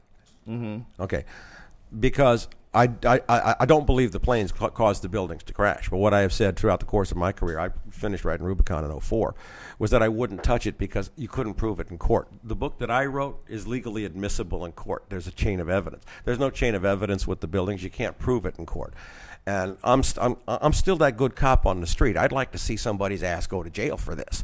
So when I built my case, I built it from the framework of, can I get this into court? You can't get building collapse into court because there's no chain of custody on the evidence from the day of September 11th until now. Well, I would wonder how you would possibly prove it unless you built something just like it and had the same thing happen to it. How could you really prove it? That's the mistaken they didn't issue. expect. I mean, if something happened like that, which is an unexpected event, and it caused the building to collapse, which nobody anticipated. I mean, that obviously there was some engineering involved in the construction of those buildings, some like serious engineering. Well, obviously that engineering wasn't up to par, wasn't what it should have been. Shouldn't there be some sort of a lawsuit about that? I mean, shouldn't people be freaking out? Like, hey, how come you guys built this thing to take an airplane hit and it can't take a fucking airplane hit? That's assuming that the court system is honest too, which I don't. Right. But again, if there's a dispute, is there any other way to prove that a plane hitting a building wouldn't take it down exactly that way? That's what's called in the intelligence business. That's called a red herring. That's called an issue, the answer to which takes you completely away from the fact that I proved without arguing building collapse that the U.S. government did execute the attacks of 9/11. What was the number one thing? If you could explain it, there's a lot of people that would never believe that anybody in the position of government would ever do anything like that, anything similar to that, especially anyone who is at the head of a position of power in the United States of America, the greatest country in the world. So what is a number one piece of evidence? All right, this was a piece of work that I did. Rubicon is I think the second or third largest selling book about 9/11. Really? It's been read all over the world. U.S. government can't admit that I exist. That's a separate story. We'll get there later. But my original work led me to. I come from an Air Force family. My father was a decorated aviator. He was in 74th Fighter Interceptor Squadron in Maine. During the Korean War, waiting for the Russians to come over the pole. He was a radar intercept officer. So I grew up being familiar with NORAD and scramble procedures and how it worked. When the attacks took place, I saw the second plane hit. I said, something's totally wrong. That could never have happened. That plane would have been shot down a long time ago. That's what it was set up for. But on the day... How much time was it? Was it less than an hour between the two planes? 48 minutes, something like that. But on the day of September 11th, well, you backtrack a little bit. In May of 2001, George Bush gave control of all war game exercises in the country to Dick Cheney. Never been heard of before. He also, the NORAD scramble procedures were rewritten before the attacks of 9/11. But on the day of September the 11th, I discovered, and I have the evidence in the book, including an on-the-record email from an Air Force major, Don Arias at 1st Air Force in Tyndall Air Force Base. And there were war game exercises that were scheduled. Now, normally the Northeast Air Defense Sector, ANG, Air National Guard pilots, there's 50, 60 planes available in all the states and needs.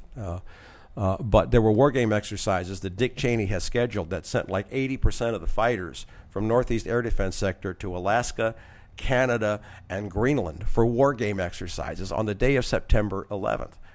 Vigilant Guardian, Vigilant Warrior, Northern, they're all in the book, and I have the records of all of them. And who made that call? Dick Cheney. Dick Cheney made that call. Okay, so now you have no fighters. But then there was one war game exercise, Vigilant Guardian, I believe it was, that injected 24 false radar blips onto the screens of the Northeast Air Defense Sector as the hijackings took place. Now picture, you're an air traffic controller looking at your screen, right? You got a hijack alert, boom, and then you got this war game exercise, and you cannot pick the hijack out of the 24 false blips. Oh, my God. And now you've only got 8 fighters left in the Northeast Air Defense Sector. They have to fly in pairs. You got to have a wingman. How traumatic do you think it would have been? I'm sorry. Yeah, that's how I pieced it together, how it was done. The planes were easily flown by remote control. I believe in New York City, the remote control was operated out of WTC-7, which is why they had to destroy WTC-7. Well, they had already had remote control planes in the 60s. 50s. Yeah, but how would you 50s, explain, really? the stewardess? How would you explain all the people on there? Because, I mean, I doubt, if the stewardess were, getting the plane ready and they opened up the cockpit and Teddy Ruxpin was sitting there, they're like, hey, where's I think the way you do it is the pilots no longer have control of the plane. That's right. Oh, okay. The pilots are in the plane, they start to take off, and then they switch it off by remote, control the thing by computer, and then they're fucked. And these people are controlling That's been this. built in for a couple decades. They were proposing, that was part of Operation Northwoods. They were proposing doing that to blow up a jet airliner and blame it on the Cubans. They were going to say a whole bunch of people died, and they were just going to relocate people. And then going back to my family history, my mother worked in the most secret section of Army Security Agency, the Japanese codes. We had broken the Japanese codes, and Roosevelt knew the Japanese were going to attack and let it happen. I was dating a girl who was working in the White House. It was I dated her a long time ago, and she worked. She had something to do with Navy intelligence or something like that. I forget what it was, but she entered something into a computer. She used some sort of a code word that she wasn't supposed to use. She typed in "little green men" under some sort of a data search, and all these people came to her and they sat her down. They brought her into a room and asked her what the fuck she was doing and why she was looking into that, and really spooked her. You know, she did it as a joke. Yeah. She thought she would be silly. You know, and you know she was a young girl, and they're like, "The fuck do you think you're doing? What are you looking for, hooker?" Yeah. You know. Yeah. Terrifying. But listen, those guys run the world now.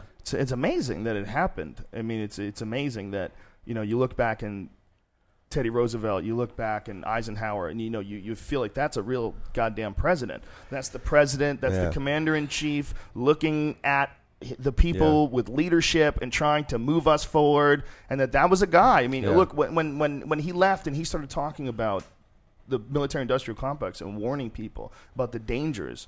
I mean, could you imagine a speech like that today? No. Everyone's bought and paid for. No one would ever do that kind of a speech. The United States of America was mortally wounded on November 22nd, 1963.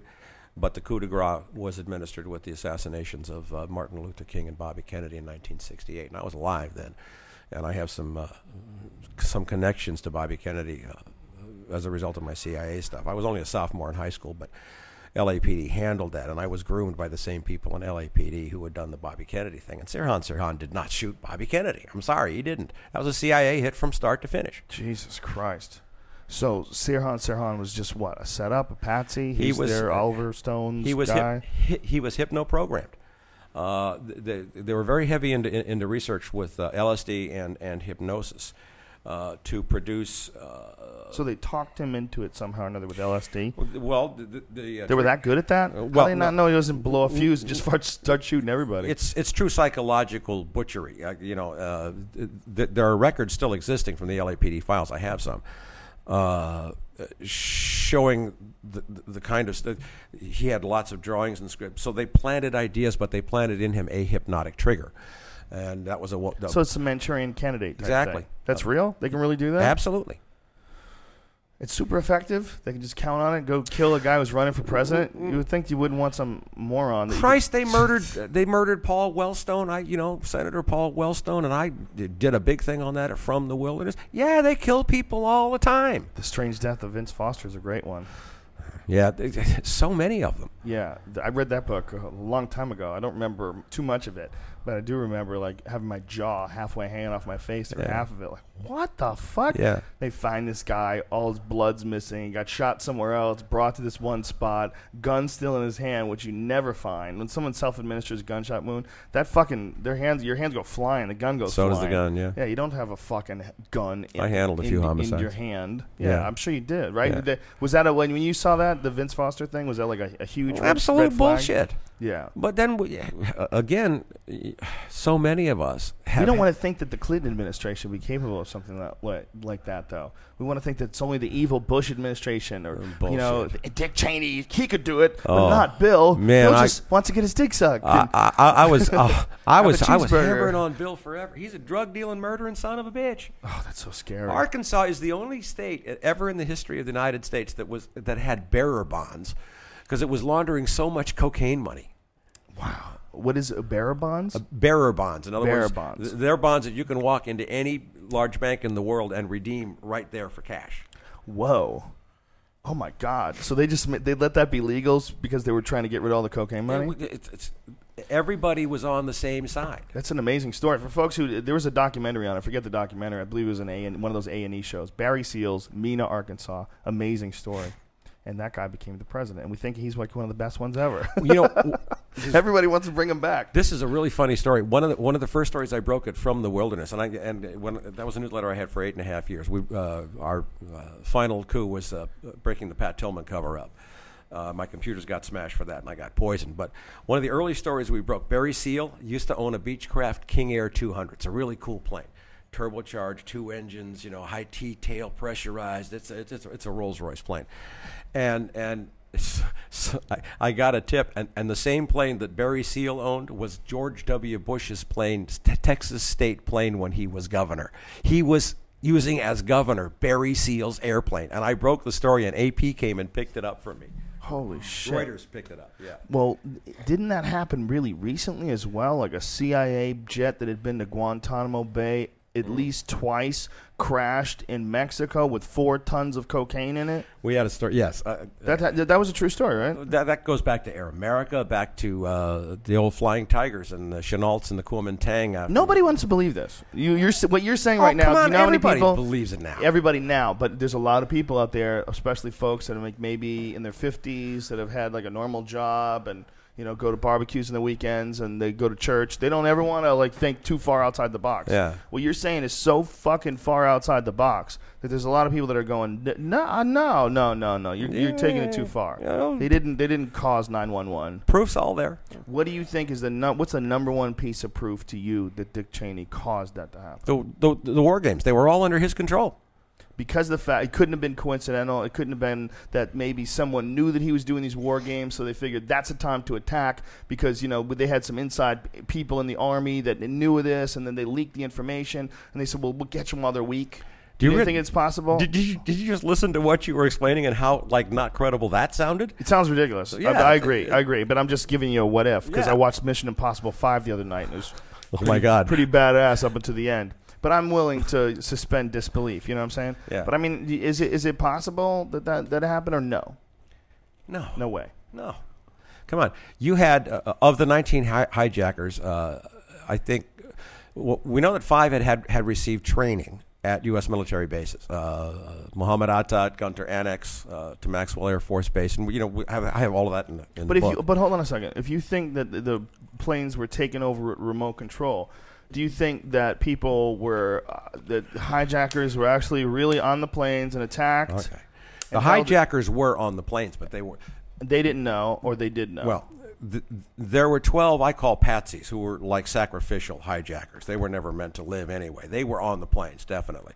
Planes were flown by remote control because, pilots like Al-Hazmi or Al-Midar, whoever was supposedly flying the plane into the Pentagon. That's a maneuver like one of the most experienced pilots in the world couldn't make. And this was a guy who couldn't get a multi-engine license. He couldn't get an instrument rating. He had no hours. It's not possible. None of those maneuvers could have been performed by any of those people. So, Wow. and I hold some question as to whether Muhammad Atta and several of the ones that I and Michelle Chossudovsky, and some great work was done on the flight training by Daniel Hopsicker. I've seen early some stuff on. Hopsicker online. did amazing work about the Venice Flying School and Muhammad Atta's Flying Circus, and all real hard documentation.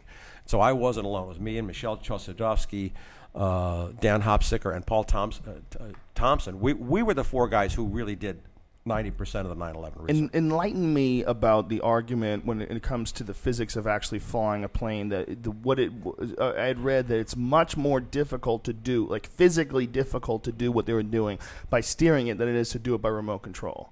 Yes. What they were doing is physically hard to do because of the G-force of the turn and everything. Well, and it's also the calculation. Mm-hmm. Now, you have to understand that when you're flying a 757 or 767 and you're coming out of a turn onto the North Tower. Right. You got to know what fuck you're doing. You got to be good at that shit. That's like a Formula One race driver driving through a chicane holding the perfect line. Yeah, I was thinking that too. Like, what's to keep that fucking plane from spinning upside down now if this asshole, is spinning it around in a circle like that? Well, he knows how to do that with a jet? No. A giant jumbo jet? These guys couldn't fly. They weren't licensed to fly a regular old Cessna. So how many people know about it altogether? If you had to guess, if you said, okay, there's Dick Cheney, and he's the guy that you perceive as being the mastermind, and then there's a bunch of people who also have to be in on it because they have to rig these planes with remote control capability, and they have to That's already there. order NATO to stand down. They have to do all these different things that they did that day. How many people? It's compartmentalized intelligence. Now, remember, I come from a spook family. So let's say you're making an atom bomb. Right. So some guy in Oak Ridge, Tennessee might be doing something to enrich uranium.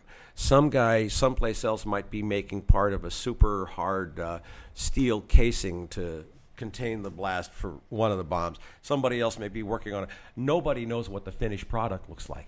Right. But there has to be a few at the top. How many people top. do you think knew? I'm guessing 30, 40, 50. That's terrifying. It's terrifying that 40 or 50 people would be willing to do that and that they could all find each other and form a gang, and actually make something like this happen. And they just hang out at NASA all the time. Yeah. Not NASA. Or some Army, Pentagon type NASA. place. Now, Soundstage. do you think that the thing that hit the Pentagon was a jet, or was it a missile? No, it was an airplane. It was an airplane. Well, okay, again, I was a cop, right? Right. And so when I was another remote-controlled airplane, you believe? No. No? But yes, Yes. definitely. That's why I was able to do something so crazy. That was a 270-degree loop turn coming in with the engine cowlings probably 5 feet off the deck. Yeah. A human pilot can't do that. Really? Remote control can. But here's because they've had they've had people actually try to attempt that in an aviation simulator, and they weren't able to do it. Is it a physical issue? I don't understand what it is. Skill that you'd have to be just some badass fucking race car driver motherfucker who knows how to get around the Nürburgring in 719, right? Is that what it is? Yes. And you must have practiced that one turn 10,000 times. Right. Yeah. You practice moves in martial arts. Lee How often do you work a kata before you know? Okay, so the Pentagon sits in a bowl. And I was born in Washington, D.C. I know it, okay? And 395 runs around the Pentagon. And you can look right down, and you see the whole Pentagon sitting down there. It's like sitting in the Rose Bowl, okay? Now, there were more than 400 witnesses on I-395. Truck drivers, cab drivers, soccer moms, you name it. They all saw an airplane hit the Pentagon, and they would testify in court. Mm-hmm. That's what they saw. So regardless of what anybody thinks, I'm not going to argue the point is. The fact is to try the case in court and to hang Dick Cheney, which I can do without going down that side alley. Mm-hmm. It's not important to me. But I do think a jet plane hit the Pentagon. Well, they released that footage, but it was like stop action. It was only a few frames, and you can't really clearly make out what the hell it is. Yeah. Why do you think they did that? Why don't they release like some clear footage? Because they don't want people using it for propaganda. I mean, in the intelligence business, there's a program called COINTELPRO and many other programs that have been used and developed by CIA and Army intelligence on the creation of false legends and false stories. And one of the biggest deals in the intelligence trade is to do a dangle. A dangle, let's say I'm a spy, a dangle would be like a 5'10" woman right out of my ultimate sexual fantasy, blah, blah. That's a dangle. But sometimes a dangle comes in the form of information. Sometimes a dangle comes in the form of a tempting lead that looks like it's going to really take you somewhere. Now, disinformation, in order to be effective, has to be 90% true. Otherwise, you won't swallow it. You won't buy it. So there's a poison pill that they put in. You swallow the 10% poison pill, and then if you ever get enough traction, they activate the poison and kill you. So I do believe a plane hit the Pentagon, and what we saw, we never saw a jetliner hit in any of those films. Mm-hmm. Okay, I think that was bait. To see if that action got enough traction, then at some point they would come up and actually show you the video of a jetliner hitting, and all of a sudden everything else you've bought into as a result is discredited. It looks preposterous. Exactly. Right. Yeah, I've always thought that was fascinating. Like when you read someone's stories, and you read something like that guy, Behold the Pale Horse guy, William Cooper. Is that Bill what his name Cooper, was? Bill yeah. Cooper. What was that guy's deal? Because he was one of those guys. Let me just say before you even tell me. Yeah. He was one of those guys that I would read his stuff and I'd go, well, that makes sense. That makes sense. Oh, he's fucking crazy. Exactly.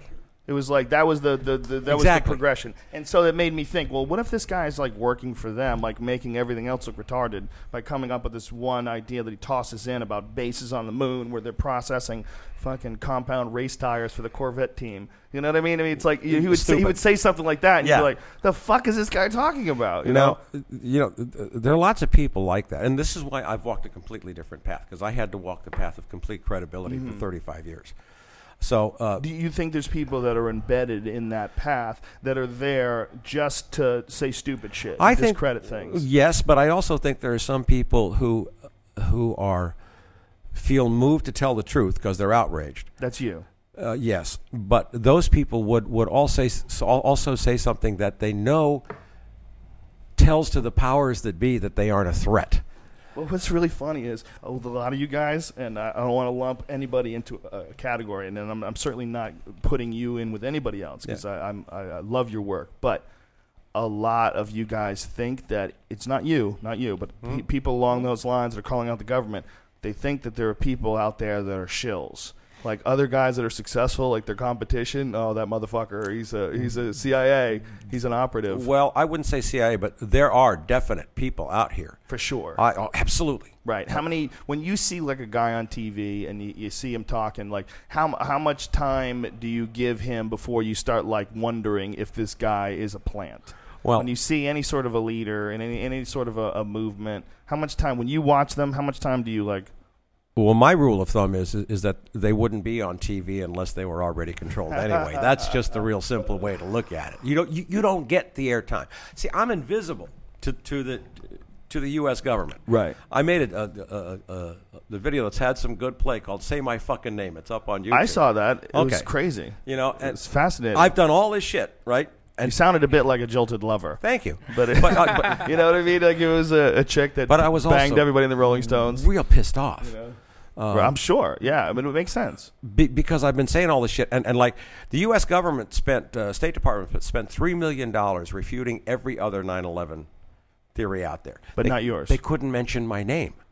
I'm so invisible. Do you feel like they don't have to address you because you don't have as much mainstream exposure as, say, any of these other guys?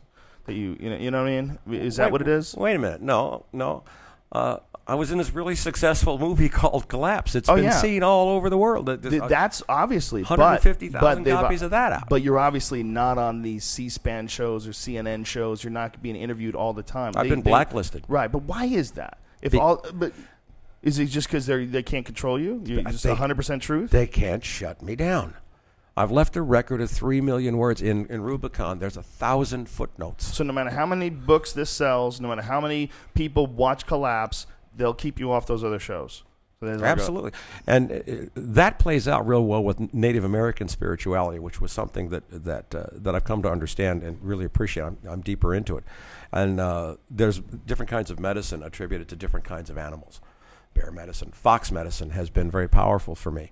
Is that what is one that makes your penis hard? Is that tiger medicine? No, that's squaw medicine. Squaw medicine. So, what do you mean by like bear medicine and fox medicine is very important. I've had a couple of very powerful encounters with foxes. Fox medicine and Native American spirituality makes you invisible. In other words, I am invisible to the powers that be. Do you work for the government? Because this is what's going on here. No, I'm just kidding. Yeah, I know. But you're saying crazy stuff now. You're saying crazy stuff about foxes being invisible. No. And so if somebody thought that you were a disinformation agent, they would say, oh, here's the evidence. He says all this brilliant shit, and then he starts talking about foxes being invisible. No, I didn't say foxes invisible. It makes Fox him medicine invisible. means I'm invisible. Oh, okay. And I'm invisible to mainstream media. Right. They all read me. They've all read. They all know who I am. They just can't say my name, and that made me mad. But I made that tape because I was so pissed off that everything was falling apart, and nobody was talking about how criminal and how fucked up this was, and a whole generation's being screwed. A lot of people screwed. are talking about it, though, don't you think? I mean, at this point, a lot of people are talking about it. But if they say my name, it's game over, because then they have to see the body of work.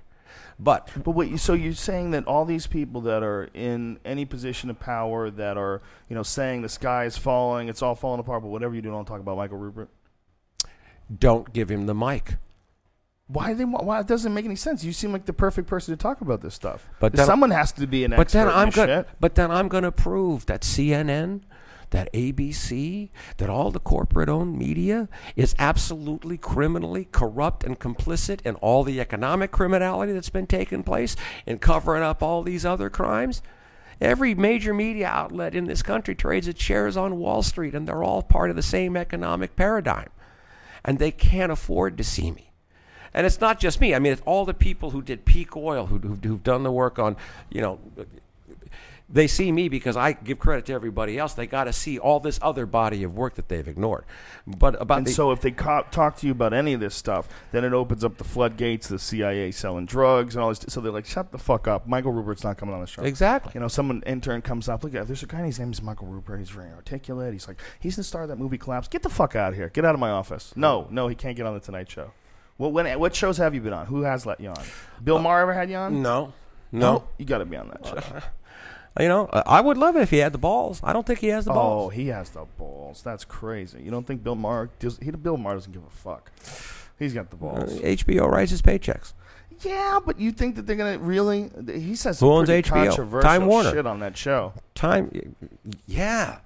And that's like one of my other favorite wimps out there, Amy Goodman. Democracy Too Late. She talks about all these great issues that don't change anything. She's like a gatekeeper, and she's syndicated by Rupert Murdoch. Do you think she works for the government as well? Let's rephrase that. I think she knows who butters her bread. So it's fucked. But the internet is the only hope, right? But now that there's stuff like SOPA, right? Is it Stop Online Piracy Act? Yeah. A lot of people who are paranoid about this see this as a backdoor to possibly, this is the beginning of regulating the internet. Trust me, I got a chapter on Promise, PROMIS software in that book, which talks about some of the stuff the government can do. The government can now anything that they want to do right now. SOPA doesn't scare me enough because SOPA is just kind of legalizing something that we know they're already doing anyway. Right. I mean, we've been under severe hacking at CollapseNet, and we got a great team of IT specialists. And we're talking coordinated DDoS, new servers, boom, boom, boom, getting into our emails, shutting us out of this, shutting out. Wow. They even go so far as to change like the number of visitors we have on the website to make it look like nobody's looking at our website. Make it zero. Make it go backwards. It's stupid. But they're doing all that now. They've done it to Occupy, and of course we see Anonymous doing that back. So that happens. So I'm not so much worried about SOPA because I know the bastards are going to do that. So that to you is just like sort of confirming something that has already been in play. It means nothing. Yeah. Nothing's changed. Well, it was already bought and sold. They're going to go to another degree of difficulty or another level of intensity with that. But the detention provisions in the NDAA totally violate habeas corpus, the Magna Carta, U.S. Constitution. That's fundamental. And if that bill gets signed, the United States of America no longer exists. It's just so ridiculous to think things have gotten so bad that they think they need to pass that. Look around, it's not that bad. So you've got a few people protesting. Yeah, it's really, you don't need to have the military in the fucking streets, all right? It's not that big a deal. Yeah, well. But what the problem is they're looking at the next step. They're saying this is unpredicted. They never thought that they would see this. They never thought they would see hundreds of thousands of people, just ranting in the streets, chanting in the streets, holding signs, wandering around, and then camping out. Like, what the fuck is going on? So this is why they showed their hand. But they have also been very aware, Joe, that there are 50, 60 million hardcore unemployed homeless people, and the number is growing. They're aware that now it's 1 in 2 of people in this country can be classified under the poverty line. Half of the population. 1 in every 6 Americans is on food stamps. People are starving. They're freezing. They've lost their jobs. They've lost their money. They've known this was going to be coming too. But I think there's another reason for this with the planned attack on Iran is so that they can do a roundup of Arab Americans like they did with the Japanese right after World War II and put them in camps. Jesus Christ. So you think that the ultimate goal is to start locking giant groups of people up in FEMA camps? No, and this is where I disagree strongly with some people. Alex Jones? Yeah, absolutely. Yeah. It takes money to feed people. You have to pay the guards. You have to build the camps. You have to put gasoline. You have to heat for the people. And human industrial civilization is collapsing. If you think to what the powers that be, the money people did during the Great Depression, They didn't put all the homeless starving in camps. No, they let them drag themselves across the country from the Oklahoma Dust Bowl to California, and if they starved along the way, the government wasn't paying a penny. It cost nothing. It weeded out the population, and the strongest made it to California to work for slave wages. That's the evil of the beast. They will have camps, for people like me, or if there's major civil unrest in some cities or something like that, but no long term, because the resources don't exist to do that. So the idea is just kill everybody then? Let them starve. Let them starve. Or Starve to death. Let them catch disease. Or so intern them and then make them sick. I wouldn't go genocide. that far. No, I mean, ultimately, if they know that that's what's got to go down, why not just poison everybody? Well, that why not was just Guyana, Jim Jones, everybody. Yeah, no, that was the Nazi plan, and that didn't work. Fascism has become much more sophisticated since then. So what are the other options when it's completely hit the fan? What are the other options to get rid of a giant group of people? Well, you let the cities go. You let the people. It's happening all over the world right now. And you think that's unquestionably a plan? Sure. Who's planning to have all these cities fall apart? Well, the bankers? Again, nobody plans for city X or city Y to fall apart that way. They just engineer corruption into the collapse system to the is point happening. where... And you believe it's engineered? Well... is it just greed and just that's what I'm confused about. Collapse is a fait accompli. That's a simple matter of... What does that mean? It's a done deal. Oh, fait accompli? Limit of resources. What language is that? French. Why is it so cool when you quote something and we could just say fait accompli? Because it's in romantic. English. It is, right? That's like a good way to get laid. Sorry.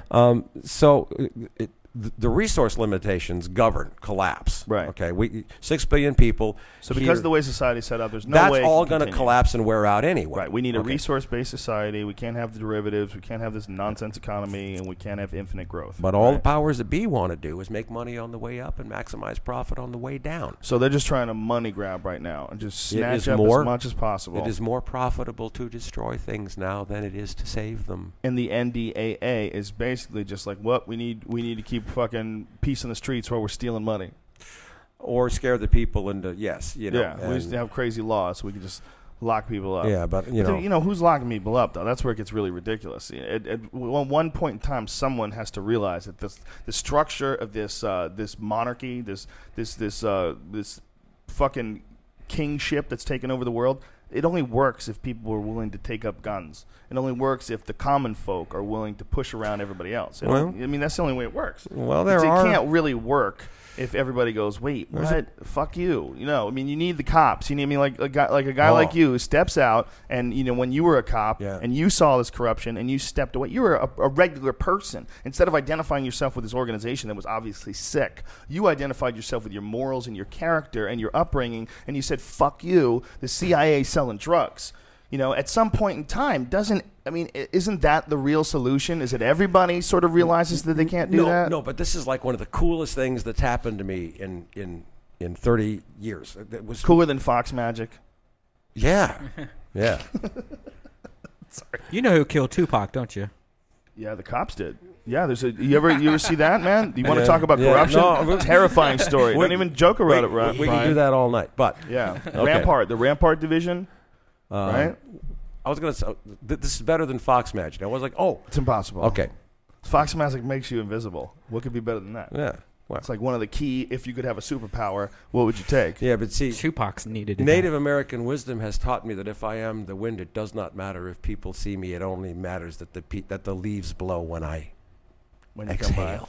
Come by. Oh. That sounds trippy. That sounds like, again, more shit you would tell the hippie chicks. Yeah. So, anyway, I am the better. Wind beneath your wings. God, you guys are going to beat me up with this. It's a Bette Midler song, bro. You just quoted a Bette Midler song on my podcast. What if the whole time he's been quoting Bette Midler songs? Oh, my God. And it's just a big joke. Well, you remember when Herman Cain started quoting Pokemon? Oh, yeah. I was like, this might be a fake. This guy might not be real. Do you think Herman Cain was he just in a position as a spoiler? Herman Cain was a hired sideshow. Really?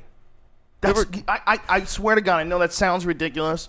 I know it sounds ridiculous, but when he started quoting Pokemon and using the fucking Grand Theft Auto tax program, I was like, what? Wait a minute, They have to create all this drama to make you believe that there's a democracy at work out there. So what do you think that was? Where some dude is just a super successful businessman and they co-opted him, they got a hold of him. Said, I'm sure he got some great business deals to go through everything he went through, and he's going to walk away. He was never going to be president to begin with.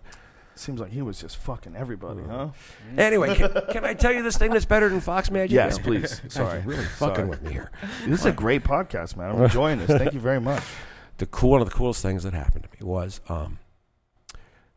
after Oakland, when Scott Olson got shot in the head with a flight right, Army veteran, and I'm really For close. people who don't know, elaborate on that story. It's a horrible story.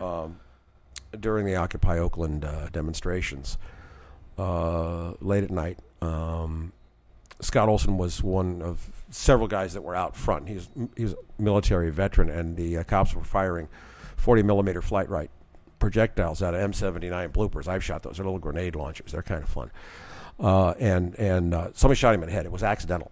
Okay, but after his skull was fractured and he was on the ground, you see the cops lobbing CS canisters, gas canisters, right into the group of people. And there was so much brutality. And this was after watching the white shirts in New York, and Shamar Thomas hadn't come up yet. I don't think he had yet. But we went to Occupy Santa Rosa, and it was like, which is a town close to where I live. It's a town of about, we had the highest per capita turnout in the country.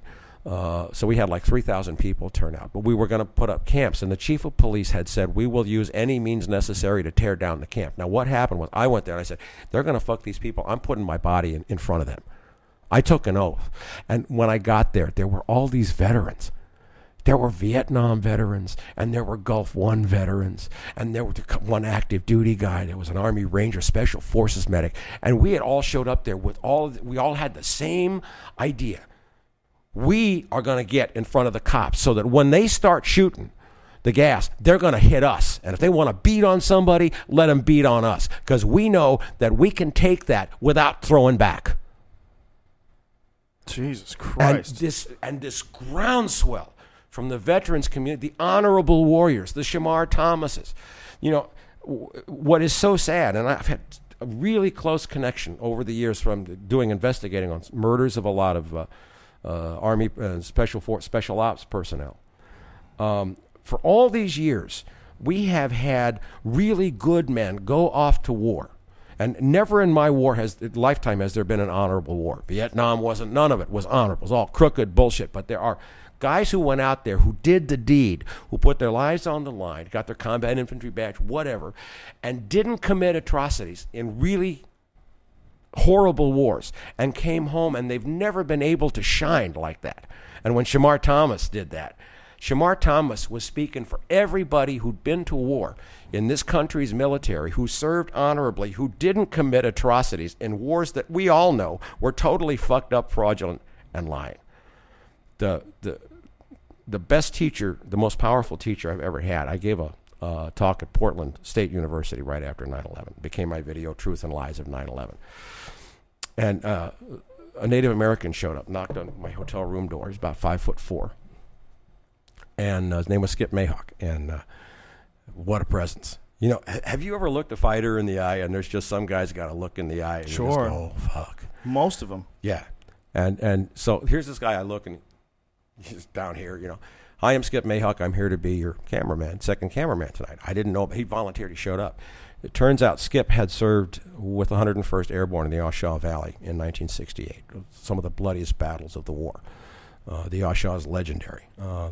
And Skip was awarded the Congressional Medal of Honor, and he refused it because he was fighting in an unjust war. Wow. And he fought beside Russell Means at Wounded Knee. And he showed up to be my cameraman, and he became a teacher for me. And he was one of the great warrior teachers that I've had who taught me about the power of honor and why it's important to fight in an honorable war. Not only to die your honorable death or to fight honorably, but to fight in an honorable war. That's what a warrior needs. And I think Shamar Thomas really embodies that. And he was just a snapshot. He's not a fluke. There's lots of Shamar Thomases out there. Shamar Thomas is the guy who yelled at the New York Police Department. There's no honor in How this. do you sleep at night? Yeah, a lot of people probably don't know what you're talking about, but there's a video out there of this guy who's a big dude, and he's got all these medals on, and he's like pointing to the medals like, these aren't lies, and he's like explaining all the shit that he's been through, and he's like, this is not a war zone. These are your people. Like, how do you sleep at night? And it's really powerful. There is no honor in this. There is no honor in this, and they can't say nothing. They just sit there and they eat it. Yeah, and it's a crazy moment. That's the power of honor, Yeah. and that's been Mike.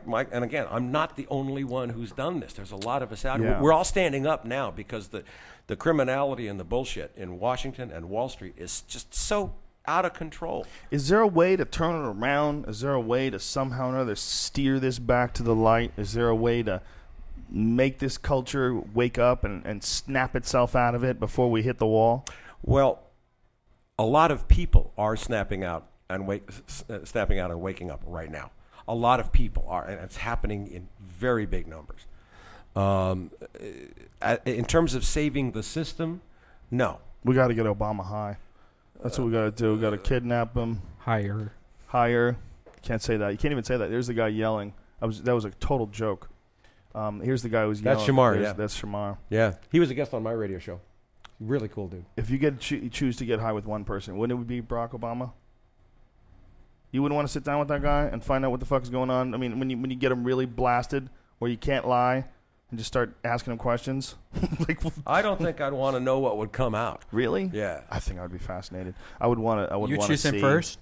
What's that? You would choose him first? Yeah. Oh, 100%. Oh, man. For sure. Because so I would. He's like so close to my age. I'm fascinated. I always looked at like these president guys as being these old evil men with hearts of of diamonds, and they fucking have blood that's coal. Just evil and nasty evil people who have gotten to a position where they can choose to start these wars. But then I look at a guy like Barack Obama. I was like, well, he was probably like close to my age. When I was 10, he was probably like 14 or something. That's real close.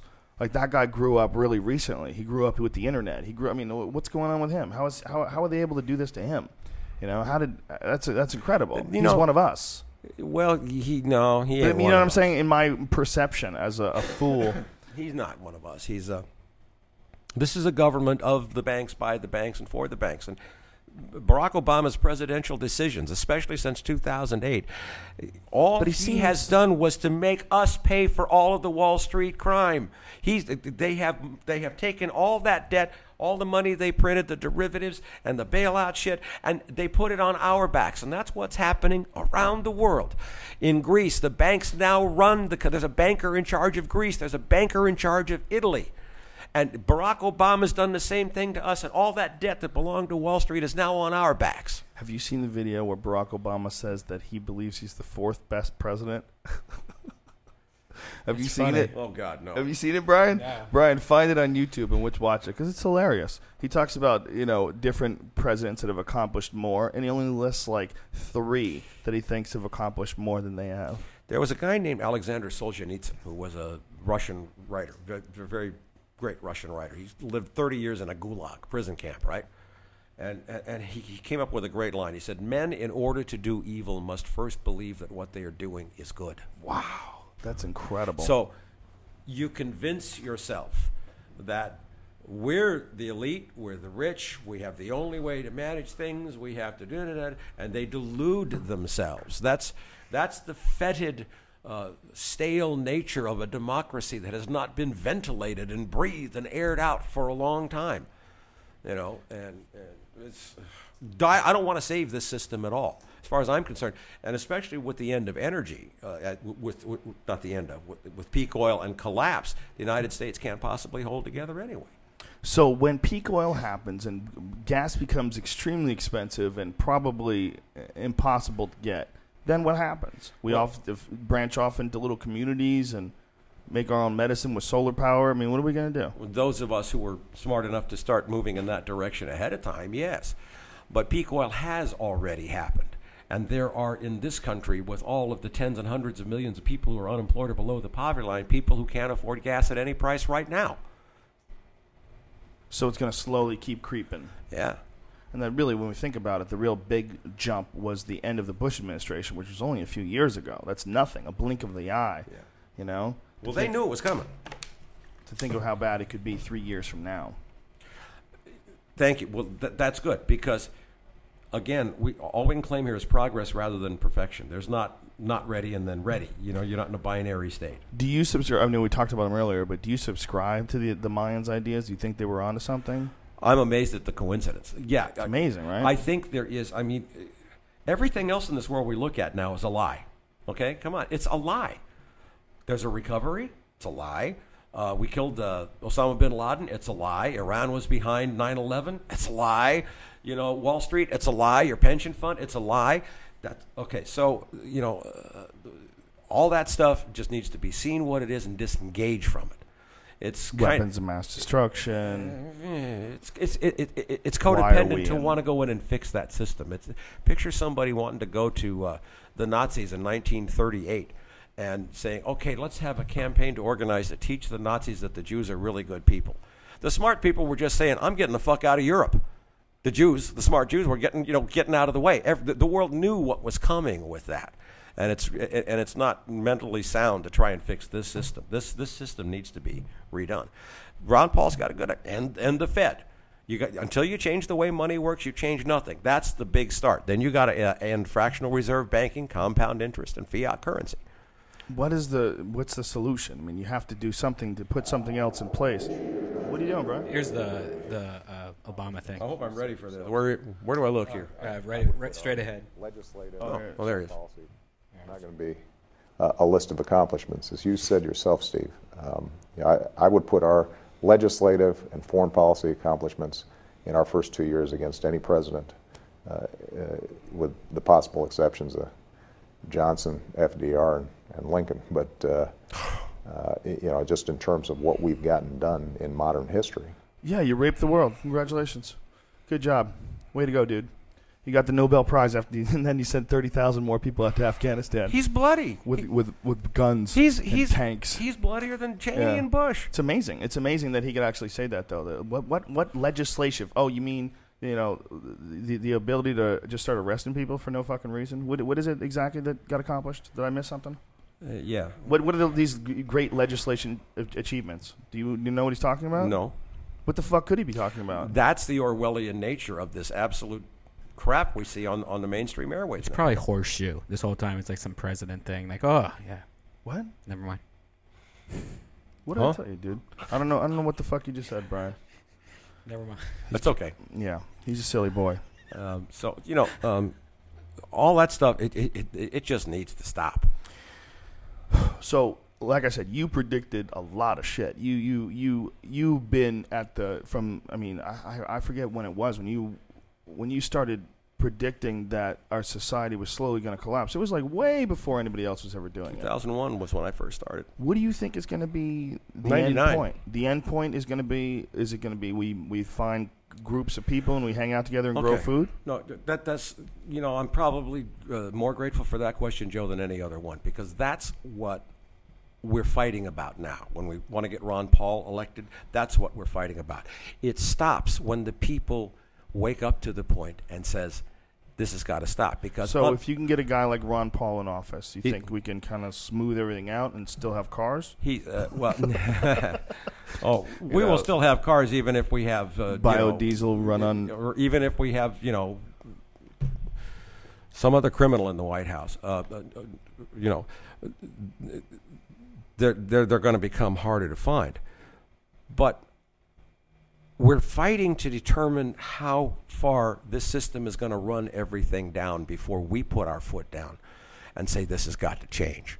That's what's going to make the difference, because this system, I wrote an essay called Global Corp some years ago, and in it I said the way the system works, infinite growth, mergers and everything now, the last CFO of the last corporation in the world, Global Corp, when the world is in total ruins, when 4, 5, 6 billion people are dead, when one guy has acquired all the ones and zeros of wealth, and that company goes bankrupt, he's going to say, hooray, we did it. That's where that ends until and unless we stop it. Human beings. Stop it. And the consciousness is here that understands that the infinite growth economic paradigm will kill us in order to make a profit. How much time do we have? Well, if there's an attack launched on Iran within the next week or two, or before the the January 3rd Iowa caucuses, and China comes in to back up Iran, and the Russians have said they will back up Iran, and nuclear weapons are exchanged, it could be over in 2 weeks. Jesus fucking Christ! I got shit to do, dude. I have a new special to make. I'm gonna release it like Louis C.K. Look, this is very frightening stuff. You think this is unavoidable? You think that a nuclear war with Iran is just... No, I don't. And I'm seeing very strong signs that the United States is getting bitch slapped around the world right now. Since we killed 24 Pakistani troops, ISAF Helos killed 24 Pak soldiers. All of the supplies going into the NATO forces in Afghanistan have been cut off through Pakistan. How ridiculous was the asking for the drone back from Iran? Did that make you feel like it's a work of fiction when you saw that? FUBAR. It's just FUBAR. It's just nuts. They even asked him to go on TV and say that we asked for it back. They told Obama to do that. It's almost like they're making him out to be a buffoon towards his last couple of years. This is your script. This is what I want you to do. I want you to go out there, and when they say about the drone, just say we asked for it back. Yeah. He's probably like, what the fuck am I going to say? What? Really? Yeah. It's like a sitcom actor that doesn't want to be humiliated. It's a bullshit line. This is a bullshit line. Well, expect it to be a lot more nonsensical all the way from here on out. And the only way to avoid this is to have a guy like Ron Paul in office. That's the only way to avoid going to war with Iran. No. How do we avoid it? Because the Occupy movement is demonstrating that. You've had 100,000 people out in the streets of Moscow. There's an Occupy-related, Occupy-inspired revolt in the village of Wuhan in southern China, which has made the Chinese Communist government back down. And it's not communist versus capitalist. It's all money and banks and growth and all that stuff. And this is a growing wave of consciousness that's magic. And that's why there's a lot of days when I walk around lately and I see things happen and I'm just giggling. So you love this. This is fun for you. First of all, you've been predicting it for a long time. Yeah. So while it's happening, you're like, see? I fucking told you. There's a lot of that, right? But there's also, you're happy to see the system fall apart, not because you want people to die, but because it's a fucked up system that doesn't work, and it needs to die like anything that doesn't work. Let me make it very clear. I'm doing everything I possibly can to accelerate the breakdown of the United States government and the economy and the banking system and everything else. Now, under the Patriot Act, are you allowed to say shit like that? Like, could that be interpreted as you're a threat? Only God determines what I'm allowed to say, and nobody else has the right to do that. And isn't it supposed to be enemies, both foreign and domestic? Yes. Who forgot that? How come everybody forgot that? Yeah. Well, foreign and domestic. That's the beauty of what and all these veterans showing up. Captain Ray Lewis, the Philadelphia police captain, who showed up in his uniform and got arrested at Zuccotti. Yeah. You know, we're stepping up by the thousands all over the country, and we're making ourselves known throughout the movement. And what we're discovering is there's lots of us out here. And we are not going to let this go down. And if the detention provisions are passed at NDAA and they're employed, you're going to see massive breakdowns because there's going to be soldiers in this country that won't fight. There's going to be cops that will stand with the people. 5 county sheriffs in Northern California have united, and county sheriffs are the most powerful dudes in the country. They can tell the president to stay out of the county legally, and the president can't say jack about it. Isn't that changed? They probably just changed that with the NDAA. They probably just changed that with something, some sneaky bill they stuck through. It doesn't matter. Once they bring the military in. It's illegal to grow food. You guys said to plant your own food. Did you know that one bill passed that makes it illegal for you to grow your own food? Well, no.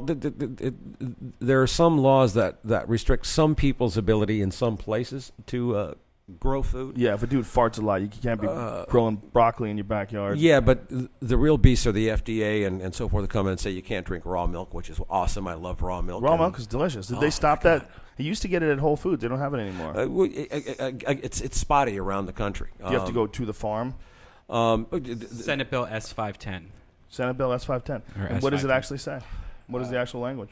It's pretty long. It was not enacted. It was not passed. It wasn't passed? No. There was a senator from Montana who introduced an amendment to that bill that removed that clause from there. But isn't that crazy? Could you imagine what kind of an asshole do you have to be to say you're not allowed to grow tomatoes? Well, I think there's not enough.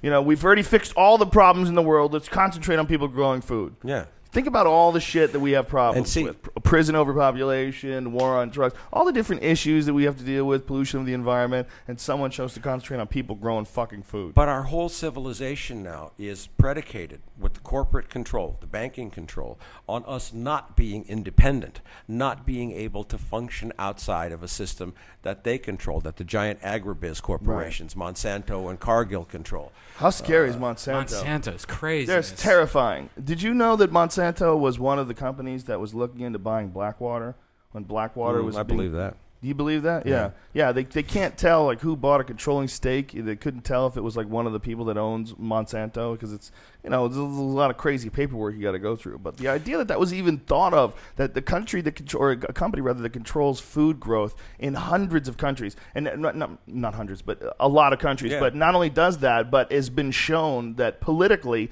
they force their GMO foods on these countries that don't want it, can't afford it. They have suicides all over the world where people can't keep up. Farmers are committing suicide. They can't buy. They can't grow their own food again. They can't reuse seeds. They can't make their own seeds. Okay, so what's difficult to get about the concept that something like that is just pure fucking evil? That's what it is. Exactly. The fact that that's not stopped.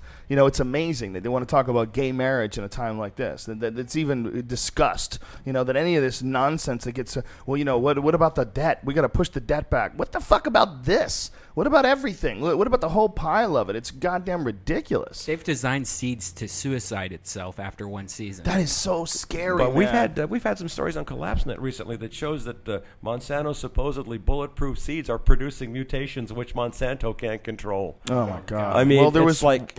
There was one that was just released on some major news source was talking about the connection between animals having tumors and them eating some corn that Monsanto genetically modified corn. It's not for human consumption, but it doesn't matter because you're fucking feeding it to animals. Those animals might get eaten by people, and you don't know what the fuck goes through. They don't know. They don't know what the reaction is of a human body eating 20 years of genetically modified beef because we haven't done it yet. But now get that around the world there are tens and hundreds of millions of people moving to relocalize, to grow organic food. That's what I'm doing. And to take control where we can. And those are the faster campers. Those are the ones who aren't going to get eaten by the bear. What is going to be the big difference between after the collapse and now? What is going to be most inconvenient about after the collapse? Are we going to have like crime issues? We're going to have like roaming gangs? That's going to be during the collapse. During the collapse. That's all what's coming. That's what's here now. And that's happening all over. We had the bloody riots all over England. We had armored cars set on fire in Rome. The Arab Spring, Right, but in general, there's you have a few things that are like blipping up. But if you look at the overall harmony of the earth at any given moment, most places are not in conflict, right? Most places are just people going about their business, trying to live their life, with these spotted atrocities popping up here and there. If you look at it on as an organism in conflict, it's not in as much conflict. It's not like 100% conflict.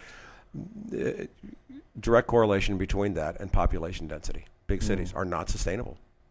And when you see things like Egypt, like these crazy beatings that they're doing, the protesters in Egypt now, and you see like this battle to control Iraq, do you think that was engineered, that they knew that in a vacuum that these puppet governments they put in place would quickly fall apart? No. I really think the U.S. government was cocky, flamboozled and cocky, because we built, and I have this in Rubicon, 3 mega bases there that were meant to be permanent installations. And I mean some of the largest, most expensive military bases ever built. We built an embassy compound larger than Vatican City. It's going to house like 8,000 people. We planned to be there forever. So why are we getting out? Is this too crazy? This is the Roman Empire. It's crumbling. Jesus Christ. This is the Roman Empire. It's falling, and the whole world can see that. The world's starting to move much more closely into alignment with China. And China is imploding also. That's the other catch to this. And the same thing is happening with money as it is with life and everything else, is that people are jumping to the next safest, and all they're doing is moving up one deck on the Titanic to a deck that hasn't gone underwater yet. And hoping that their kids live to miss the next big wave. That they get to stay alive and die before the shit hits the fan again. I mean, can it be held back? Is it a wave? Does it come and go? Or does it have to completely flatline and then rebuild? It won't be flatline across the board. When the Roman Empire collapsed, there were some small towns that survived as pockets, of wisdom and, where some civilization was held for a while. That's the way this is going to play. There are going to be places around the world that by virtue of climate, their orientation to permaculture, sustainable economies, and the skill sets they have, that will fare better than other regions. I think basically the people in the cities are fucked. And if you stay in the big city, you're going to be fucked. Yeah, there's no food here. There's only a 3-day food supply in Los Angeles. I graduated from Venice High School. I went to UCLA, and there's only a 3-day food supply in this city, and there's not enough fresh water here. We steal the water from Northern California. Las Vegas shouldn't even exist, and Phoenix is going to go under. I mean, those cities... Well, I love the story of the Salton Sea. It's one of my favorites. I've watched several documentaries, read a bunch of things on it. I've got a whole coffee table book at home of photos from the Salton Sea. That's an amazing story in and of itself. We just decided to get crazy and create a civilization out there in the middle of the desert. That's what's going to happen to Vegas easily. Yeah, think so? Yeah. Well, they're going to keep Vegas alive as long as they can, because this weekend it's Brock Lesnar versus Alistair Overeem, bitch. Oh! I mean, you could live on stripper milk for a couple of days extra, I guess. And you could kill small animals with their heels. And if you don't use their heels like projectiles, listen, there's squirrels. There's going to be some bizarre Darwinian evolutions and adaptations as this thing falls apart.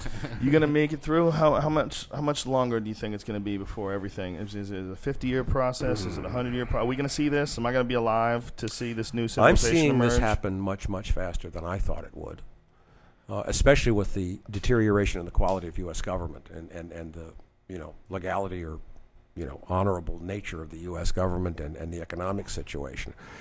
Does it disturb you when you see Obama looking confident and talking about his legacy as a president, and disturb you to see, like, this unaware motherfucker? Like, what are you doing? Why are you sitting there calm and congratulatory, about your administration and the accomplishments that you've achieved? Do you not see that the fucking sky is falling? Do you not see it? Look at you sitting there. You're sitting there like a demure gentleman. I've been saying, so calm and so accustomed to being in front of the camera. Was president. I mean, it's like, and everybody in Washington does the same thing. It's ridiculous. Those people, and that's why Ron Paul is so important. Solar power, yes or no? Should we get solar power? So, if you can get it, it won't solve all of the world's problems, and we need to stop buying that trap that we have to solve the problem for the whole world before we take care of ourselves. We need to take care of ourselves. We need to take care of ourselves. Put your own first. Oxygen mask on first. Yeah, it's not like we're rushing out to fix Liberia, right? We know how bad it is over there. We know how bad it is in Somalia. Yeah. We're not running over there to fix that. No. We take care of ourselves here first, and those of us who work to build community. There's a great movement, Transition U.S. There's transition initiatives, about 111, I think, all over the country now, in cities all over the country, where people are forming communities. They're growing food locally. They're networking with each other. They're working outside of the economic system. They're learning skills that they're going to need, that we're all going to need at some point, to learn how to live with less power and things like that.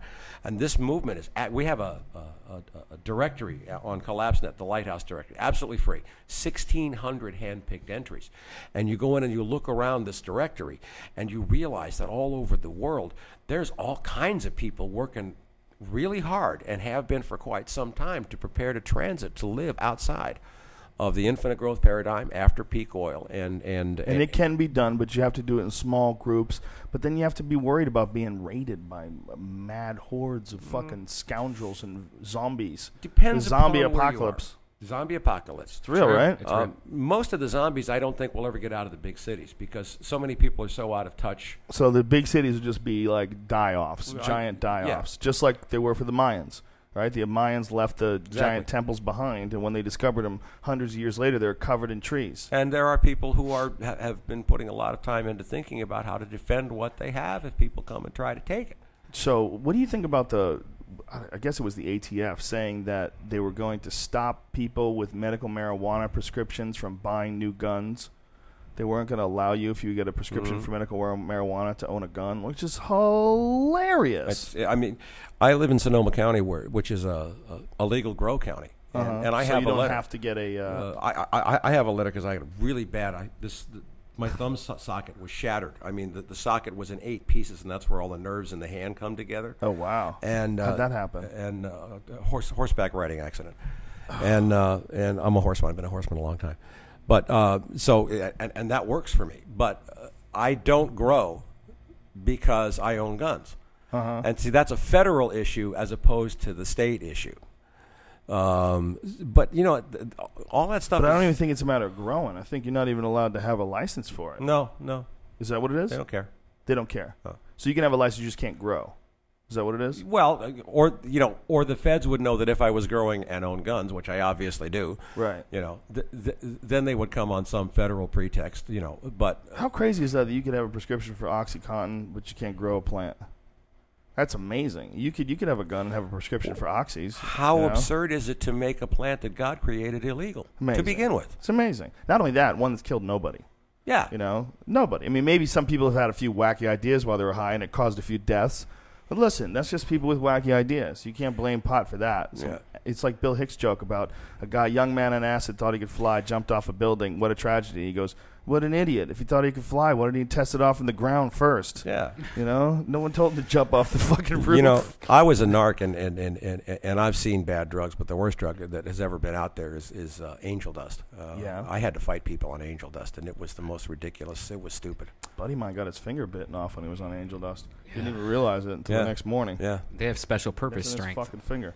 Yeah. I'm the only guy in the history of LAPD to have been bitten in the left ttesticle. In the Oh. Oh, snap, son. Wow, was it from the ShamWow guy? Did it burst it? No, didn't burst.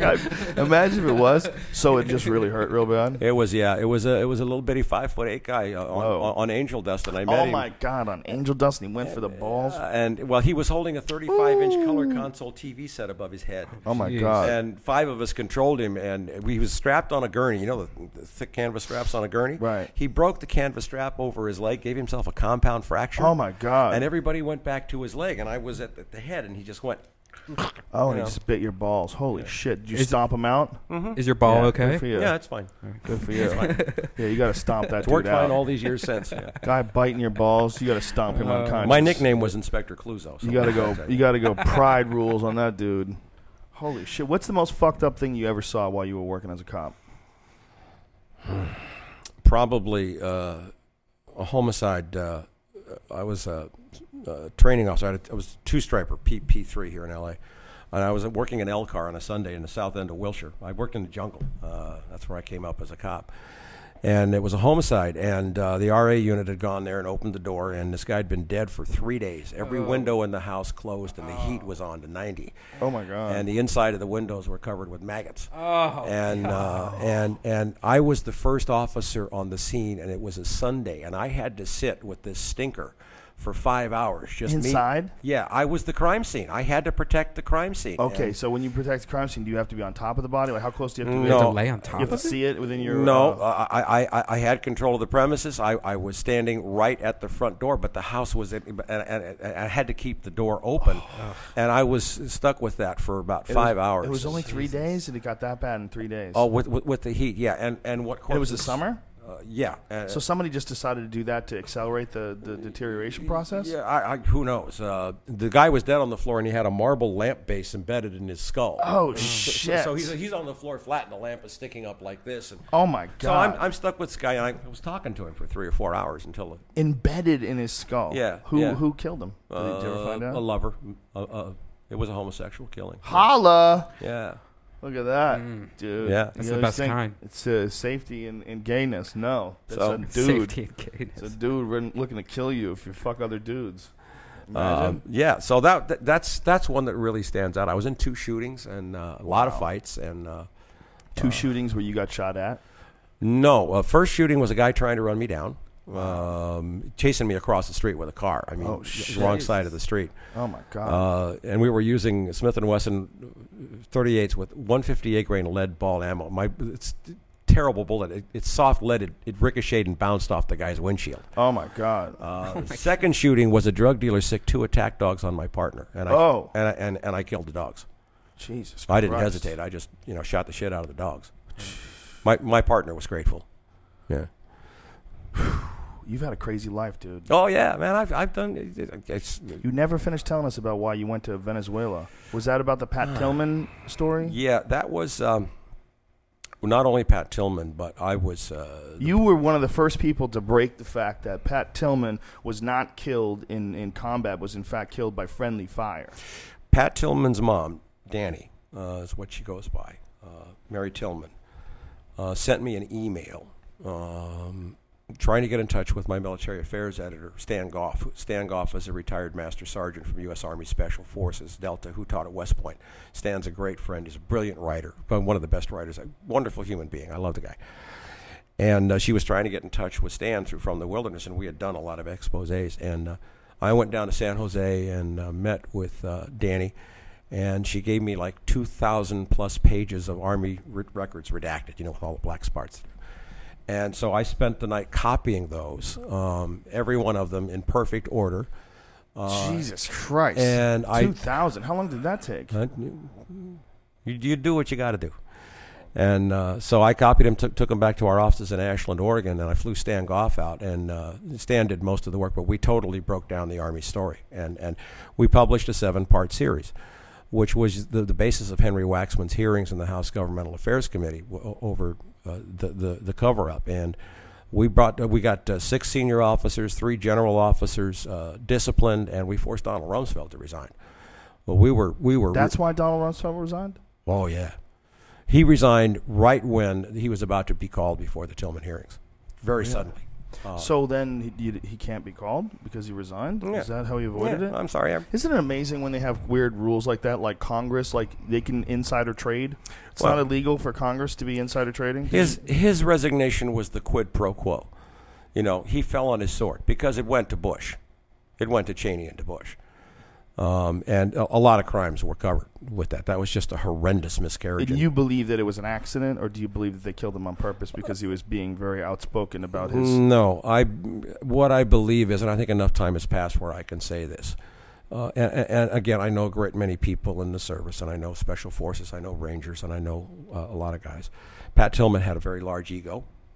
He was very outspoken. He had all the right ideas. He knew the war was bullshit. He was talking out about it. But he was... You think they fragged him? I think that Pat Tillman became a Ranger before he became a soldier, if that means anything to you. It's like putting on a black belt before you earn the green. And it was definitely a really foobar situation. I don't think it was a planned, premeditated murder. But I do kind of suspect that his last words were, "I'm Pat fucking Tillman." And that's when a 3-round burst hit him in the head.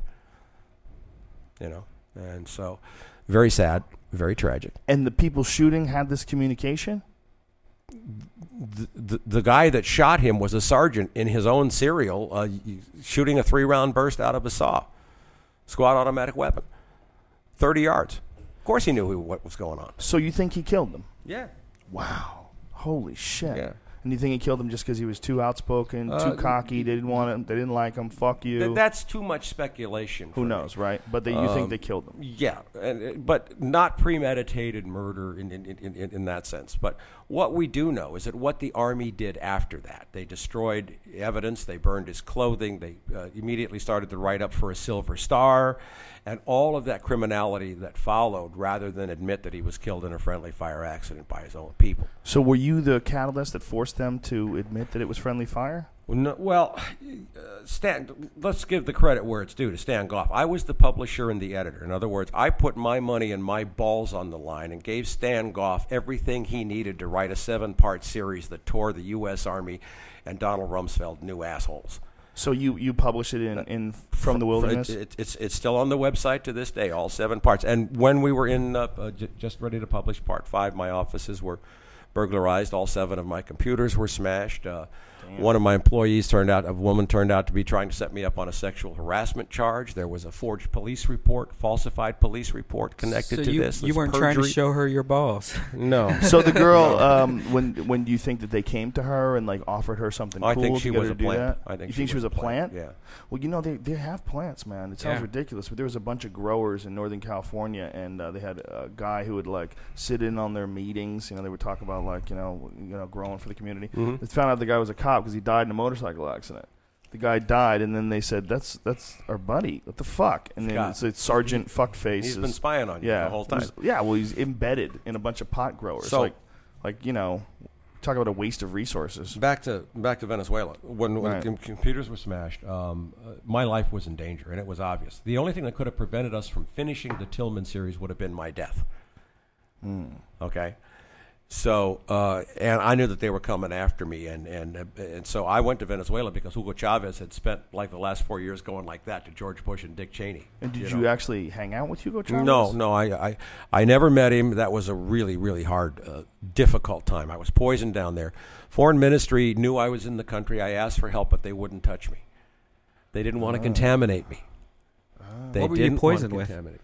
Once was a drug called burundanga, which is the root drug of scopolamine. You can look it up. There was another unknown etiology the Cuban doctors helped, but it was shutting down all of my glandular systems. My adrenals were shutting down. My lymphs were shutting down. So you're ready to die? Yeah. So I came back. How'd they fix it? I came back to the U.S. actually to Canada first. I was so hoping you were going to say Fox Medicine. I became invisible to the poisons. Imagine if that's who it was. I'm going to hear Fox Medicine forever. I know. That's a meme right now, son. Okay, it's right out there with Giorgio Tsoukalos' hair. But I got it. I was sick for probably a full year after I came. Holy back. shit! And I did holistic and as much as I could, but I was So hospitalized. you got to death's door essentially, and there was nothing they could do to save you. Nobody knew what the fuck. The Cuban doctor says we don't know what's causing this. Wow, that's incredible. That's so terrifying. But we got Tillman out, and Tillman was published. And right after Donald Rumsfeld resigned, I flew back to Canada. Then I came back to New York and stayed in Brooklyn for 14 months before I came back out to Venice. So were you just moving around just because you were worried about someone finding where you were? No, Venezuela was a very specific purpose because we had something huge with Tillman, and I was firmly convinced they were going to kill me. How long did you stay in Venezuela? 4 months. 4 months. And then I was basically out of it. I was done. I came into an inheritance from my father that I had to fight for 3 years. But in 2008, and I had this first time in like 30 fucking years of fighting to breathe and catch my breath where I didn't have to worry about shit. And so I kind of caught up with myself.